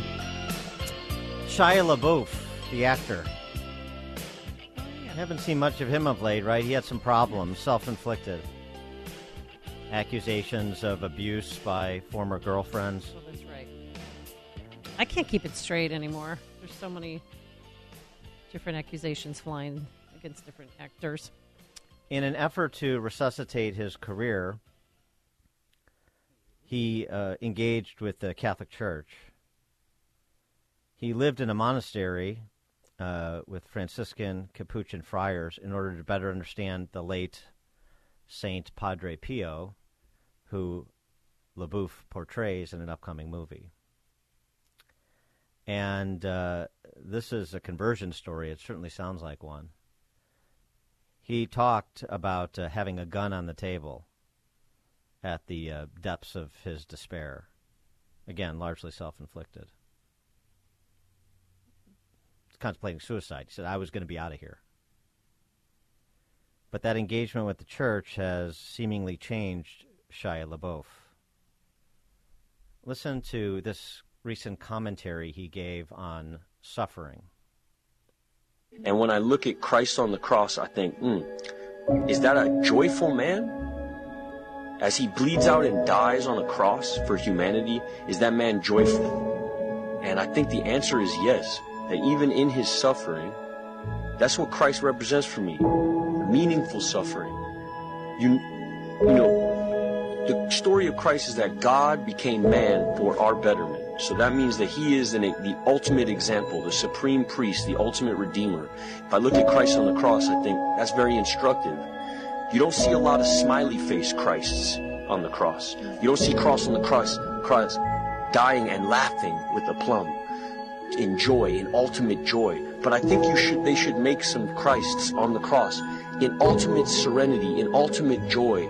They always make Christ like this sad face. And that seems stupid. It seems like it's not deep enough. Like the artists who manufacture those crucifixes, it's almost like they're not seeing the full story. And the full story, I believe, is that Christ is in maximum joy in that moment. He is fully in his purpose. And that's, if you can tap into how you can use your suffering to help other people, that is maximum joy. I always thought joy was, oh, I get this and then I'm happy, or I do this and then I'm happy, or I get her and then I'm happy, or I make that and then I'm happy, or they respect me and then I'm happy. Or I always thought happiness was to be acquired by the things I would gain from life. That's why I was always grabbing. If I knew early on that happiness actually is in me offering all of my suffering up for other people as an instructive thing, or as something that could benefit man, then I maybe would have lived my life differently. Setting aside the, making crucifixes and changing the countenance of Christ's face and so forth, that's pretty thoughtful. And you're talking about, somebody who is of Hollywood, of all places. If Shia LaBeouf can be reached, then there's always hope. As Pastor Bodie Beckham is wont to say, God throws you, just when you think it's lost, God throws you a life preserver. Dead men don't grab. Dead men don't grab a life preserver. And maybe, hopefully, that's an indication that Shia LaBeouf has grabbed the life preserver. For more on this and other topics, including school choice, please be joined again by our friend Rusty Reno, who's the editor at First Things, firstthings.com. Rusty, thanks for joining us. Appreciate it. Oh, great to be on the show. What do you think of what Shia LaBeouf had to say? Beautiful sentiments. I think so, too. Sort of gets right to the heart of our faith. That the phrase that he used, which really, to me, was the setting aside some of the other stuff, is somebody who has seen now meaningful suffering, and you have a great knowledge in this area. I mean, just unpack meaningful suffering from your perspective. Well, I think he said it quite well. I mean, the old line from your grandma, offer up your suffering, for others. I mean, he's basically saying the same thing, that in our suffering we can pray for others, we can serve others, we can dedicate our suffering to God to help others, and really charity is the great balm for grief and suffering. All right. And by the way, he credits Mel Gibson for helping lead him to the church, but it's just a story that won't get talked about in very many circles, so I didn't want to let it go without commentary. In switching gears to school choice, we just celebrated School Choice Week, National School Choice Week. We should be celebrating it every day. We should be living it. Yeah, and we should be living it, and a lot of states are. And you write, Rusty, recently that school choice promotes national unity. That will come as heresy to the teachers' unions, but explain yourself, because certainly there's divided opinion on the issue. Well, in the old days, people thought of the common school experience as a great unifying force, and perhaps in my childhood it did serve that function. But as the country has become more divided on, and not just divided on tax policy, but on really fundamental questions about what it means to be human. Really, the transgender debate touches on the most fundamental questions about what it means to be human. And I think that in that environment, we're just going to wind up being at each other's throats at every school board meeting.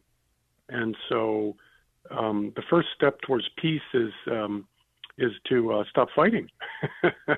And so we need to disengage and have a system where like-minded folks can organize and provide education, the kind of education they want for their kids, and then not so we're not tearing each other apart over this issue. Well, why is like school federalism?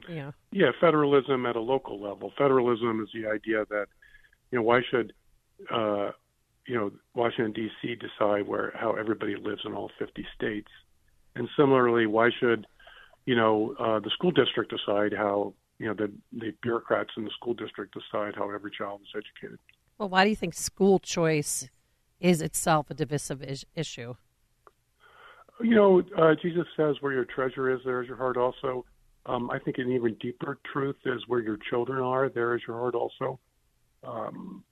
we care really, really deeply about the future of our children.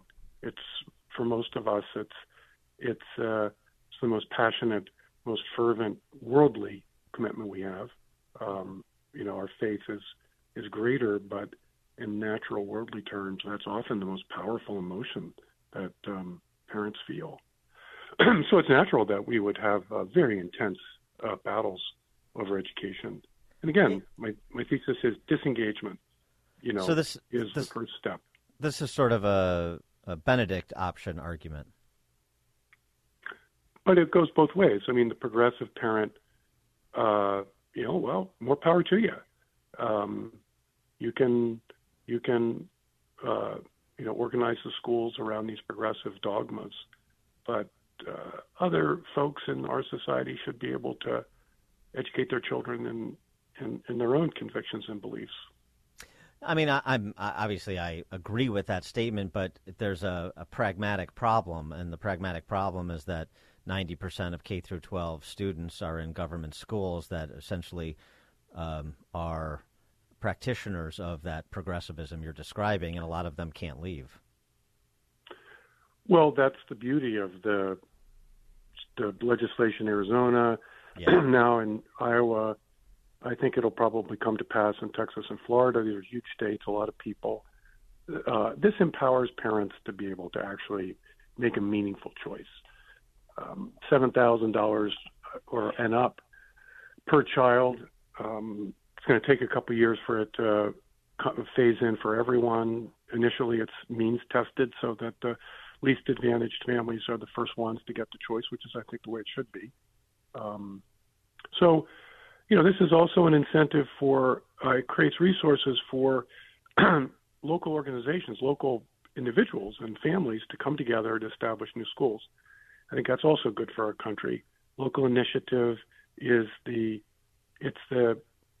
incubator of democracy, local initiative. It's the place where we learn how to be citizens and to work with our neighbors to try to do something together. So I think that's another sense in which it can promote unity. Right, and the left will say it's divisive, but that's because they want to be able to control the whole system. Right, and this speaks to the argument you routinely get from the teachers union. We've been hearing it in Chicago for as long as I've been on the planet, which is basically the argument is we can't do anything until we can improve the situation for everyone. And the reality is that we're not here to preserve a system. We're here to educate children, and as a parent, you're here to educate your child, make sure that child gets an education. And so we need to think a bit about this not as a system, but as a lifeboat. And we need to get as many kids on those lifeboats as we can, as quickly as we can, and just keep at it. School choice brings the parents into the process. It engages the parent because you're not sending your children by default. You actually have to be engaged. And, many parents are dysfunctional and they won't be engaged, and that's a bad thing. But if we could increase the number of parents who are engaged just by even a small percent, that's a gain. That means that those kids who are going to the schools that their parents actually choose are much more likely to succeed in schooling, because parental involvement and student success are very closely correlated. And it's also something. Go ahead. The teachers unions. Well, what about the people left behind? And again, I'm all for resources to try to help those who are coming from very difficult situations. But the current system drags everybody down. Yeah. And so people like me who have the resources can opt out with my kids, and send them to religious schools or private education.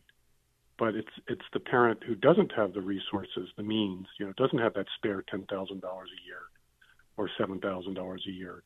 This is where this kind of legislation really empowers parents. And I think I just don't see any argument against that aside from protecting the system. Right. And this is something because of what has been afoot for the better part of the last 30 years and is now increasing in pace, I would argue. this is something that we should have the bullhorns on full blast on, because this is an idea that's taking hold. I mean, good grief, it's even taken hold in Illinois. We have the Opportunity Scholarship Program, tax credit program. People should donate to Empower Illinois to help. If you've got your kids squared away, then help some other kid. And there's a process to do that, even in a lost state like Illinois. So, the time is now, so to speak. And I do think that it's often easy for us to be very down, because it feels like, the progressive cultural jihad is just ongoing, and it steamrolls everything. But we need to say, well, wait a minute, this is something, as you pointed out, we have been arguing for 30 years, and it is coming to pass. We live in a very paradoxical time. Things are bad on many fronts, but on other fronts, we're seeing the implementation of things that we had hoped for a long, long time, and I think school choice is one of them. I do think that it's just similar to the overturning of Roe. Yes, places like Minnesota just passed this really extreme anti-life bill on abortion. So that's obviously very bad, but there are other states that are protecting life now in a way that was not possible before. The same thing is going to happen with school choice. Certain states are going to really go in for this, but that's good. That means, there might be millions and millions of kids who benefit from this movement in the coming decade, even if it doesn't come to pass in California or New York or Illinois. He is Rusty Reno. He's the editor at First Things, firstthings.com. Rusty, thanks as always. Appreciate it. Great to be on the show. Have a good day. Thanks, you too. And he joined us on our turnkey.pro answer line. Listen to podcast of Dan and Amy from the AM 560 mobile app. Download it today at 560theanswer.com/mobile. This is Chicago's Morning Answer with Dan Proft and Amy Jacobson on AM 560. The Answer.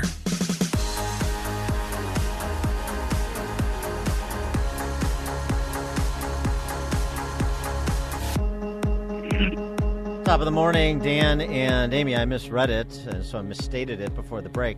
Not 507,000 jobs, 517,000 jobs added in January, according to the Department of Labor numbers out this morning. Wow. Yay, celebration time. Yay. Well, is it? It is of people getting jobs, but what does that mean for Fed policy?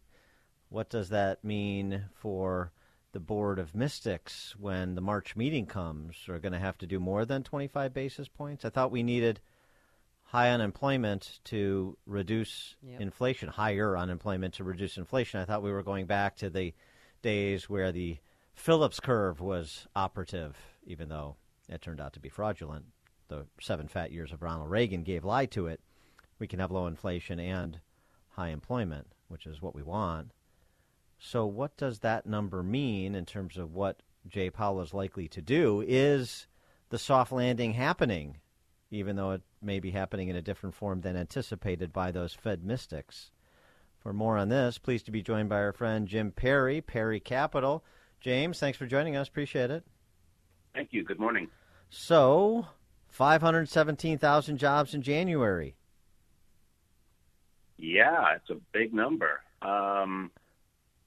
We've had a lot of big information flow this week. We had the Fed, and then we've got these earnings coming out, and now we've got this. So there's a lot of information hitting the market pretty quickly, and it really doesn't quite know what to do. But the matter at hand is just 517,000 jobs, and that's a much higher number than expected. And I would say the real takeaway for your listeners and everybody that's thinking about this is that it's going to make the Fed job tougher. They're going to have to go higher for longer to move inflation.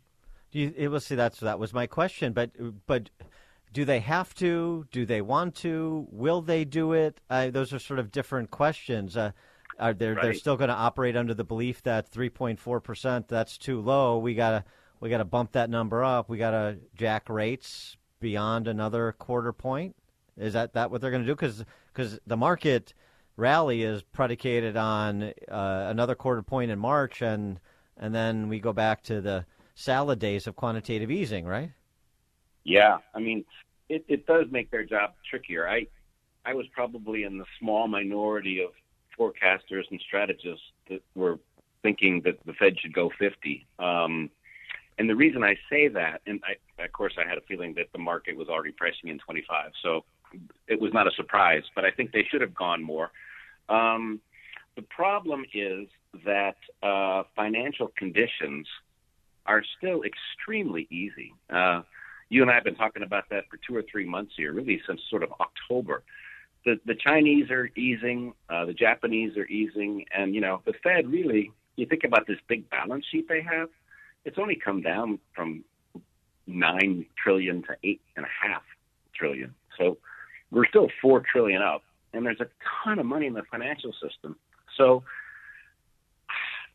I think the economy and the markets are doing exactly what they should be doing in a low interest rate and inflationary environment. They're doing okay. Well, how high do you think the interest rates are going to go? Like when will it reach the peak? What number? Well, if we take Powell at his word, he's worried about these sort of core services numbers in the PCE number, right? So the Fed's target for inflation using the PCE, that's a consumer price, personal consumption expenditures number, they want to get to 2% because they think that that's where we should be to help the whole country manage their lives. We're at 5% right now. So I think to get inflation down to target is going to take a recession. Now, whether the Fed's got the fortitude to do that or not is another story, but especially since Lael Brainerd said that financial conditions have tightened significantly. And Powell even said that yesterday. And that is just not true.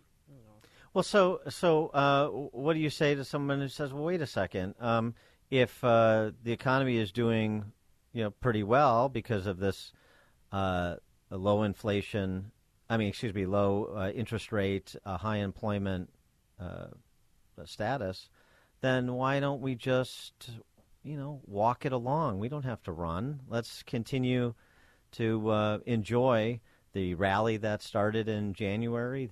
Now we have people going back to work.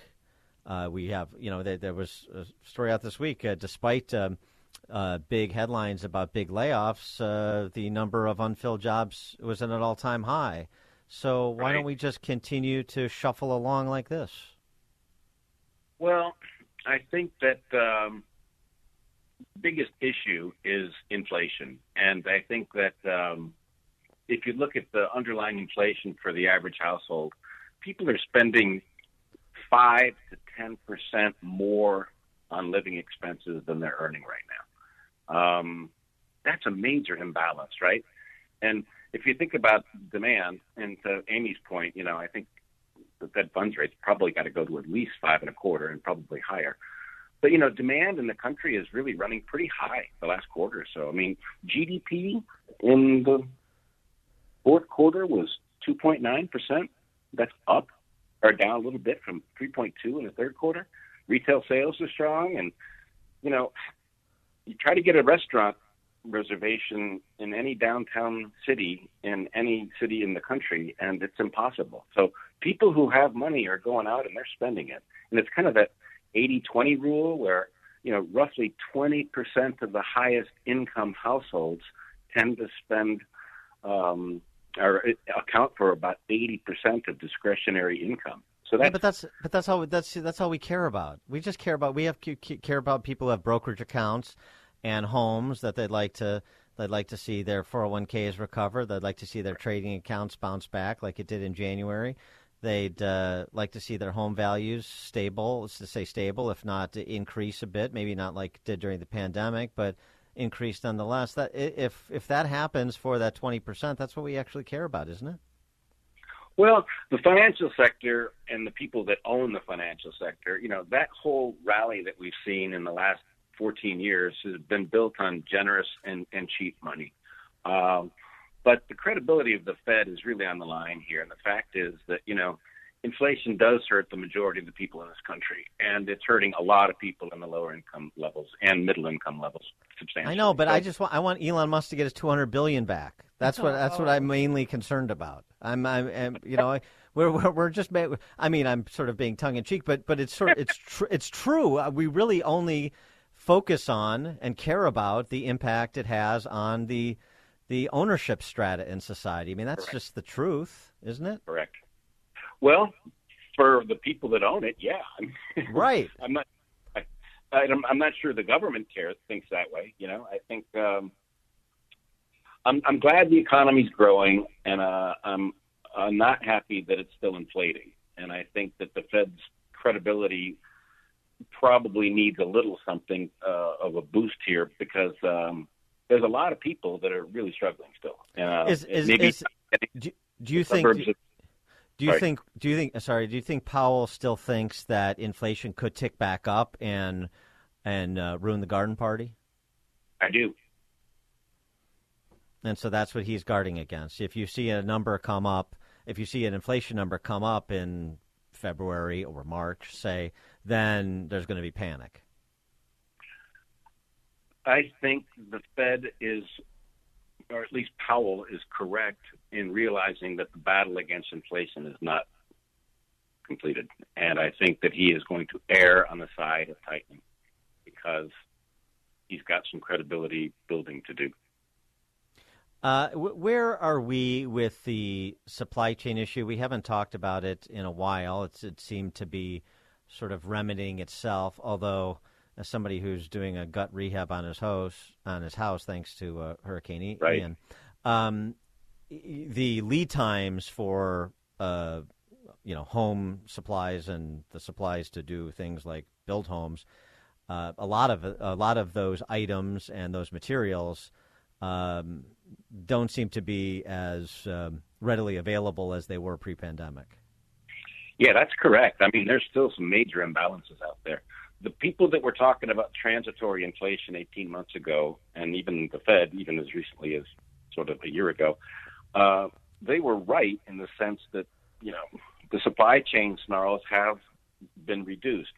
However, everything that is processed for consumption in this country, whether it be building materials and food, those prices are not going down, right? I mean, the core commodity prices are going down, but inflation is really about wages right now. And every step of the process of getting, a carton of eggs to the grocery store, or cheese or beef or lumber or cement, that stuff, everybody that delivers that stuff at every step of the process is getting paid a lot more. So those prices are not coming down yet.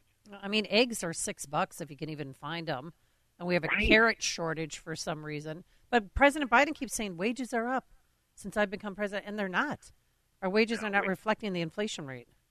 That's exactly right, Amy. And that's what is the big problem here.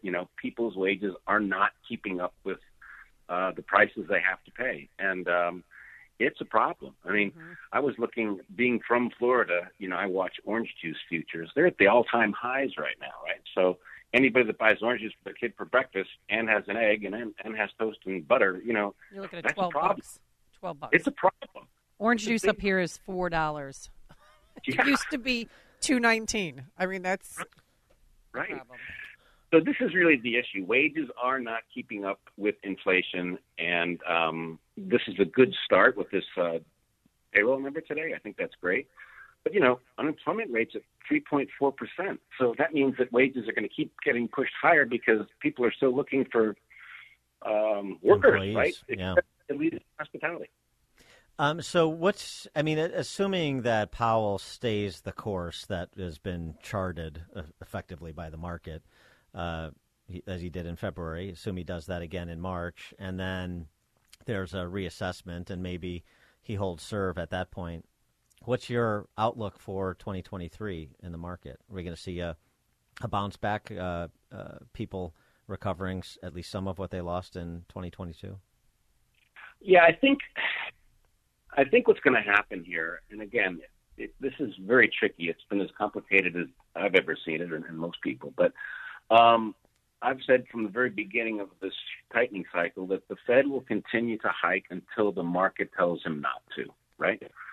Now, what that means, very simply, is that if the stock market it's had a 20% rally, really. I mean, you look at some of these numbers. The returns this year The S&P's up 9, NASDAQ's up 16. That's this year, right? Yeah. Bitcoin's up 56%. Cathie Wood's ARK Innovation Fund's up 54, and yesterday these FANG stocks are up 7% alone. So the stock market is loving this cheap money narrative, which probably isn't going to come because profit margins are really getting smacked. I don't know if you saw the earnings reports last night from the big three, the AAA tech firms, Apple, Amazon, and Alphabet. Net income growth at Microsoft was down 12%.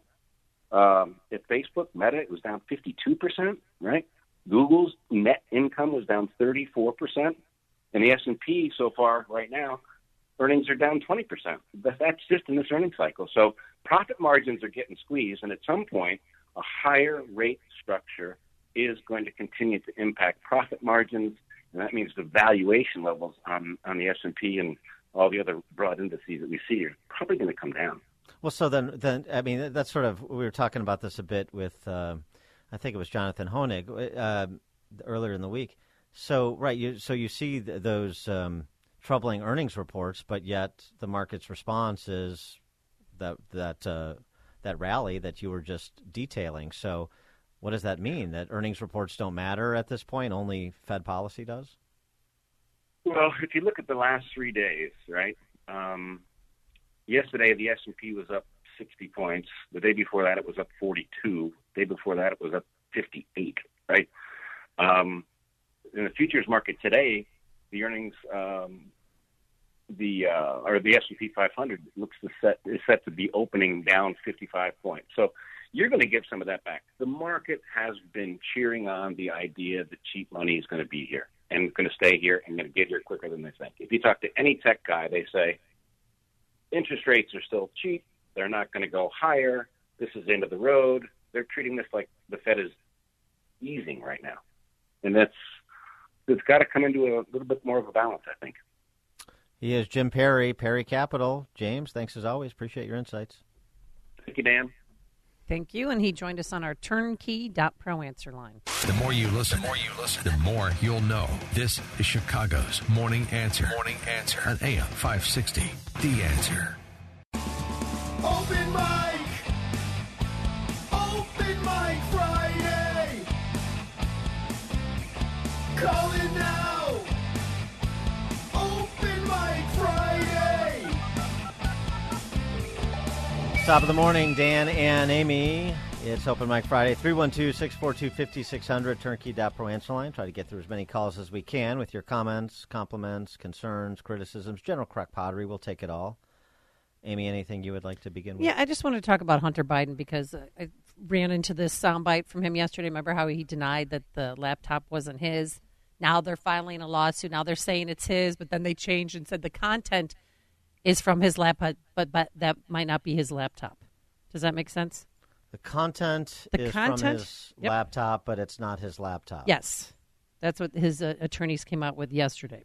So this is from April 4th, 2021. He was on CBS Sunday Morning. You don't know, yes or no, if the laptop I don't have was any yours. idea. I have no idea. So could have been yours. Of course, certainly. There could be a laptop out there that was stolen from me. There could be that I was hacked. It could be that it was Russian intelligence. It could be that it was stolen from me. Get your story straight. And apparently Biden's team did not agree with this legal strategy and possible defamation of character lawsuit against Tucker Carlson and Fox News. Well, I'm excited, getting more and more excited about the developments in artificial intelligence, AI, ChatGPT and whatnot. We've talked about a few times over the last couple of weeks. And I'll give you a reason why. Listen to this interview with a tech geek by a CNN reporter. Which jobs is AI coming after first? If you're a middle manager, you're doomed. Any kind of commodity salesperson, report writers and journalists. Report writers and journalists are going to be gone? Uh-oh. You mean me? I'm for that. And also, journalists especially, but report writers, middle managers, that means guys like these are going to be out of a job. Hello, Peter. What's happening? We have sort of a problem here. Yeah, you apparently didn't put one of the new cover sheets on your TPS reports. Oh, yeah. I'm sorry about that. I forgot. Yeah. You see, we're putting the cover sheets on all TPS reports now before they go out. Did you see the memo about this? Yeah. Great. Yeah, I have the memo right here. I just forgot, but... What's happening? We need to talk about your TPS reports. Yeah, the cover sheet, I know.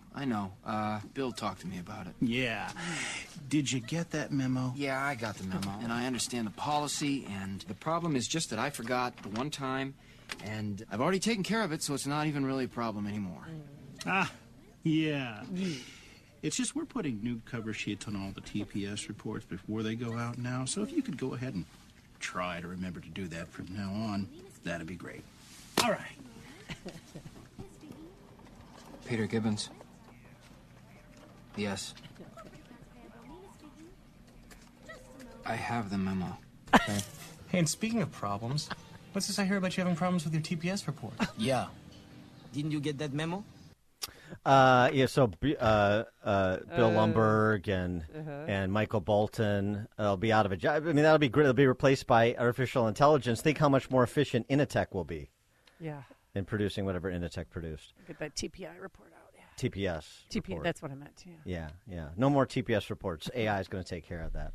All right, let's go to the phone lines. Rosemarie in Lamont, you're on Chicago's Morning Answer. Yes, I'd like to know if you could say something about all the wells that are being killed on the East Coast. A Swedish company is going to build 100 windmills in the ocean. And when they're using their science equipment, they're killing the wells. There was pictures on television about 10 big wells being killed, kind of all that equipment being used in the ocean. Could you find out anything about that for me, please? Thanks for the call, Rosemarie. We'll get the Dan, Sierra Club right on it. You have a homework assignment this week. Well, it's good news. It means the price of heating oil will go down, as far as I'm concerned. You know what I mean? Oh, we just had breaking news. The Name the Snowplow contest winners have been announced. Yeah. Mrs. O'Leary's Plow, DePlow, Salter Peyton, Sears Plower, Sleet Home Chicago, Holy Plow, and Jean-Baptiste Point de Cheval. Lame. Black Ice Matters didn't make it. Black Ice Matters didn't make it. Neither did the one I put in, Snowflake. To represent, we live with a bunch of snowflakes. Okay, perfect segue to John in Bridgeport. Hey, Dan. Hey, Amy. Real quick, Marianne Ahern from NBC just retweeted recently that Lori Lightfoot is not leading in any ward in Chicago still. Do you feel that she might be in danger, or she recognizes she might be in danger? Second of all, Chuy Garcia is coming out with a commercial saying that Paul Vallas is a Republican. Do you see that gaining any traction? Thanks for the call, John. Marianne Ahern's never been the same since she lost her Bouvier sister, comrade there, Carol Maureen. That she's not winning in any ward, that's big news. Not really. Tony Preckwinkle didn't win in any ward, not even her own ward. Well, that's a little bit different. It was a field of 9. It's the campaign has been so vanilla with everybody doing what they do, nobody taking any risks. It's been uninteresting. Chuy Garcia has run the weakest campaign of the, supposed front runners that could make the runoff. So we'll see. I don't pretend to know the mind of the leftist goofball in Chicago, but I can't observe their behavior. I don't know. The Paul Vallas Republican thing was inevitable, and he filled in on this show. I'm surprised it's taken as long to get there as it has with these other candidates to go after him with that. Darren Bailey's favorite Democrat or something like that, is customary here. I don't know. If I had to call it right now, and 25 days is a long time. This is just people are going to tune in late. It's going to be low turnout. So there's a lot of variables here. But I'd probably say Vallas and Lightfoot, if the election were today, would be the runoff. Okay. But we'll see. We'll see. I mean, this is what I said earlier when Amy broke in with the breaking news that Paul Vallas had won the Tribune endorsement. Such an opportunity for Paul Vallas to say, thanks, but whatever. It's not something that I care about. The Chicago Tribune, the Chicago media have been part and parcel of the destruction of this city. They've been the comm shop for the powers that be, who are responsible for bringing the city to its knees, responsible for the mass exodus, responsible for the lack of safety, responsible for accomplices in the financial destruction of the city, whether you can recognize it or not, whether you can read a balance sheet or not. So, just do something that's against type to demonstrate that you are who you say you are and will do what you say you do. And I'm not just talking about that for Vallas. I'm talking about that for all the candidates. It's been very vanilla, very conventional, very boring. So we'll see. Will the Chewy endorsement or the Chewy hits on Paul Vallas, will they have an impact? I think it's marginal. I mean, right now, all of these candidates have a low ceiling. So what are they going to do? Drive off people who've decided Paul Vallas, even if they have qualms about him, is the most competent choice? What's his constituency look like? And isn't this race going to largely break along racial lines with the black vote split up a bunch of different ways because of the number of black candidates? Probably, barring something interesting offered by any of the candidates.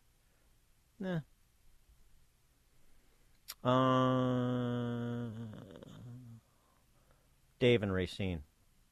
Greetings. I'm thinking this balloon sent by China might be just kind of a Rorschach test to see how our military, handles this. Kind of a test by the Chinese. Nothing. I'm going to be more worried if they had an Acme anvil attached to the thing than any kind of cameras or signal gathering equipment. Right. Well, let's just leave it to Montana Governor John Dutton. He'll get that thing out of the air.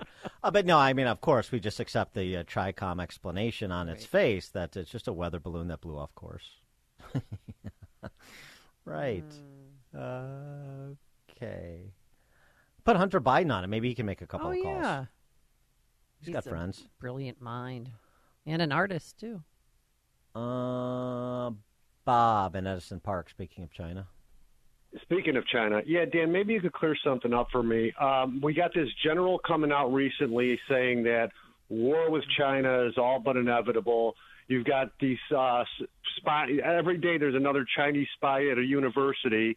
You've got Falwell sleeping with spies and so on and so on and so on. Here's my question. Why is China, are we still buying so much of China? Why does China control so much of our supply chain? And not only that, okay, we could say, well, now it's too late to retool. But how did this happen? Who sold us out ultimately to Chinese? I am no political genius by a long shot. All right. But I was calling this out, Dan, even on your show back in WLS. I was calling it out back then. Why are we so dealing with the Chinese? You know what a lot of Republicans would tell me when I would confront them? That, don't worry about Chinese cheap stuff. It's a pay raise for the American worker. Well, how is that working out for you? Why don't we have Russia build our stuff? Why don't we have Iran build our stuff? These are questions. And why did the Republicans, these they can't get us in a war fast enough? Why did they side with an enemy that's powerful as China? They worry about Iran. Iran is nothing. China is a real threat. How did it get this bad? Thanks. Thanks for the call, Bob. Ryan in New Lenox. Hey, Dan and Amy, thanks for taking my call. Going back to the discussion on Tyree Nichols, first of all, thanks for your coverage of this. I really appreciate how you guys, call balls and strikes and not try to inject any kind of narrative on these discussions that are so fraught for narrative on all sides, really. The left blaming institutional racism, I think, has a lot to do with secularism. They have to blame the instrumentality of evil, or they have to blame these big institutions because they have no answer for the fact that evil lives within man's heart. We are a sinful people, and we have been redeemed. We know that theologically, but the left has no answer for that. So they have to just blame these big behemoths of institutional racism, gun violence, or everything, because it allows them to feel better about the fact that they don't have to justify the fact that there's actually evil in this world and evil within man's heart. Thanks for the call, Ryan. That, and they also don't have to justify the consequences of the policies they've advanced. Yep. Rich, Indian Head Park. Yes, good morning, Dan. Good morning, Amy. What I have to say this morning is I've heard in 2022, 286 kids under the age of 17 were shot and 43 of them were killed. Do you know of any politicians locally, state-wise, or federal-wise that attended any of their funerals or at least called the families on the phone to tell them they're sorry for their loss? Because I can't think of any. Maybe you know of one.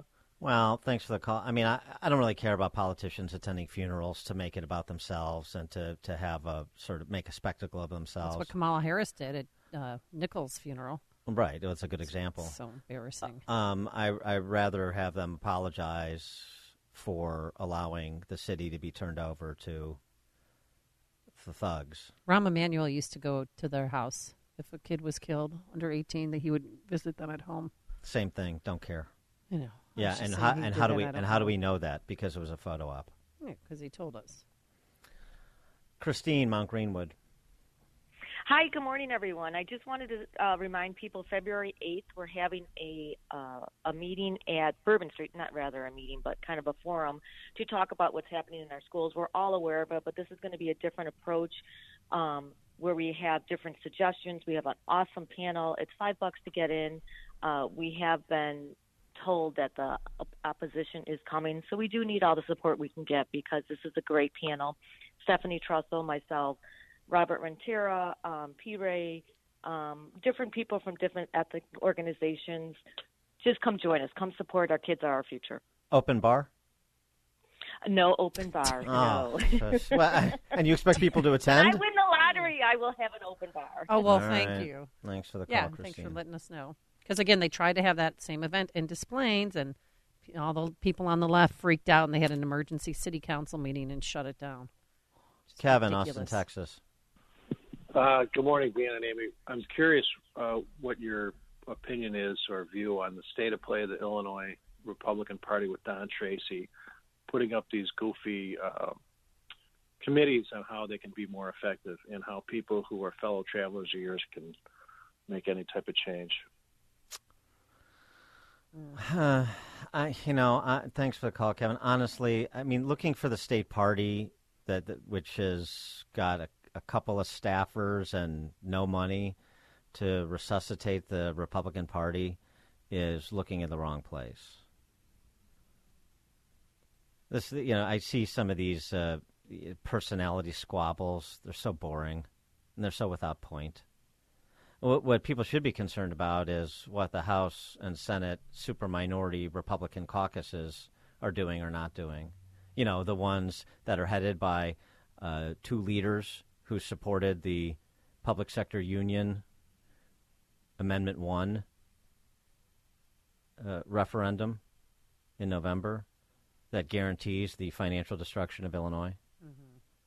So, tell me what people that were elected to do. I know Tracy's technically elected by the party itself, but tell me what people in positions of legislative authority are doing to imbue the Republican Party with meaning. The state party chairman, whether it's Don Tracy or somebody else, cannot force legislative leaders to adopt positions or demonstrate courage. Tell me about people who've been elected to do something, who are leaders of the caucuses. What are they doing? Do you even know their names? How many people, rank and file Republicans, know their names? Know the names of any of the Republican leaders of the past 20 years in the House and the Senate, post, Daniels and Phillip. Always looking in the wrong places, so we can have these fights are like fights in the academy. They're fights over nothing. They're fights over titles. Waste of time. Looking at the wrong place. Chuck and Delavan. Hey, how you doing? Am I Munchkin voice? Am I Munchkin voice? You're not Munchkin No, voice. you're not. Okay, first-time caller, long-time listen. Really quick, public service announcement. When you guys are using the porta potties up here in Lake Geneva, make sure you put the toilet paper down when you come to the big festival, otherwise your butt will stick to the toilet seat. Don't forget they got the big weekend. They got all the ice sculptures are out, and they're going to have judging tomorrow on the snow sculptures at 12 noon. So come on up and enjoy. Thank you for that, particularly for that safety tip, Chuck. We don't want a Christmas story on your ass sort of incident up there in Wisconsin. Yeah. Chuck from Delavan closes out Dan and Amy, Chicago's Morning Answer. There's only one radio show in Chicago talking about today's biggest stories and telling you what they really mean. That show is this one, Chicago's Morning Answer on AM 560, The Answer. Thanks for listening to Chicago's Morning Answer podcast, sponsored by Signature Bank. Signature Bank takes pride in helping customers grow their business and provide unmatched banking expertise, custom financial solutions, and the industry's best technology. So whether you're a business looking for a deposit relationship or needs a ready source of financing, Signature Bank is the right bank for you. Call today at 773-467-5600 to hear how Signature Bank can help your business grow and thrive. Member FDIC, Equal Housing Lender.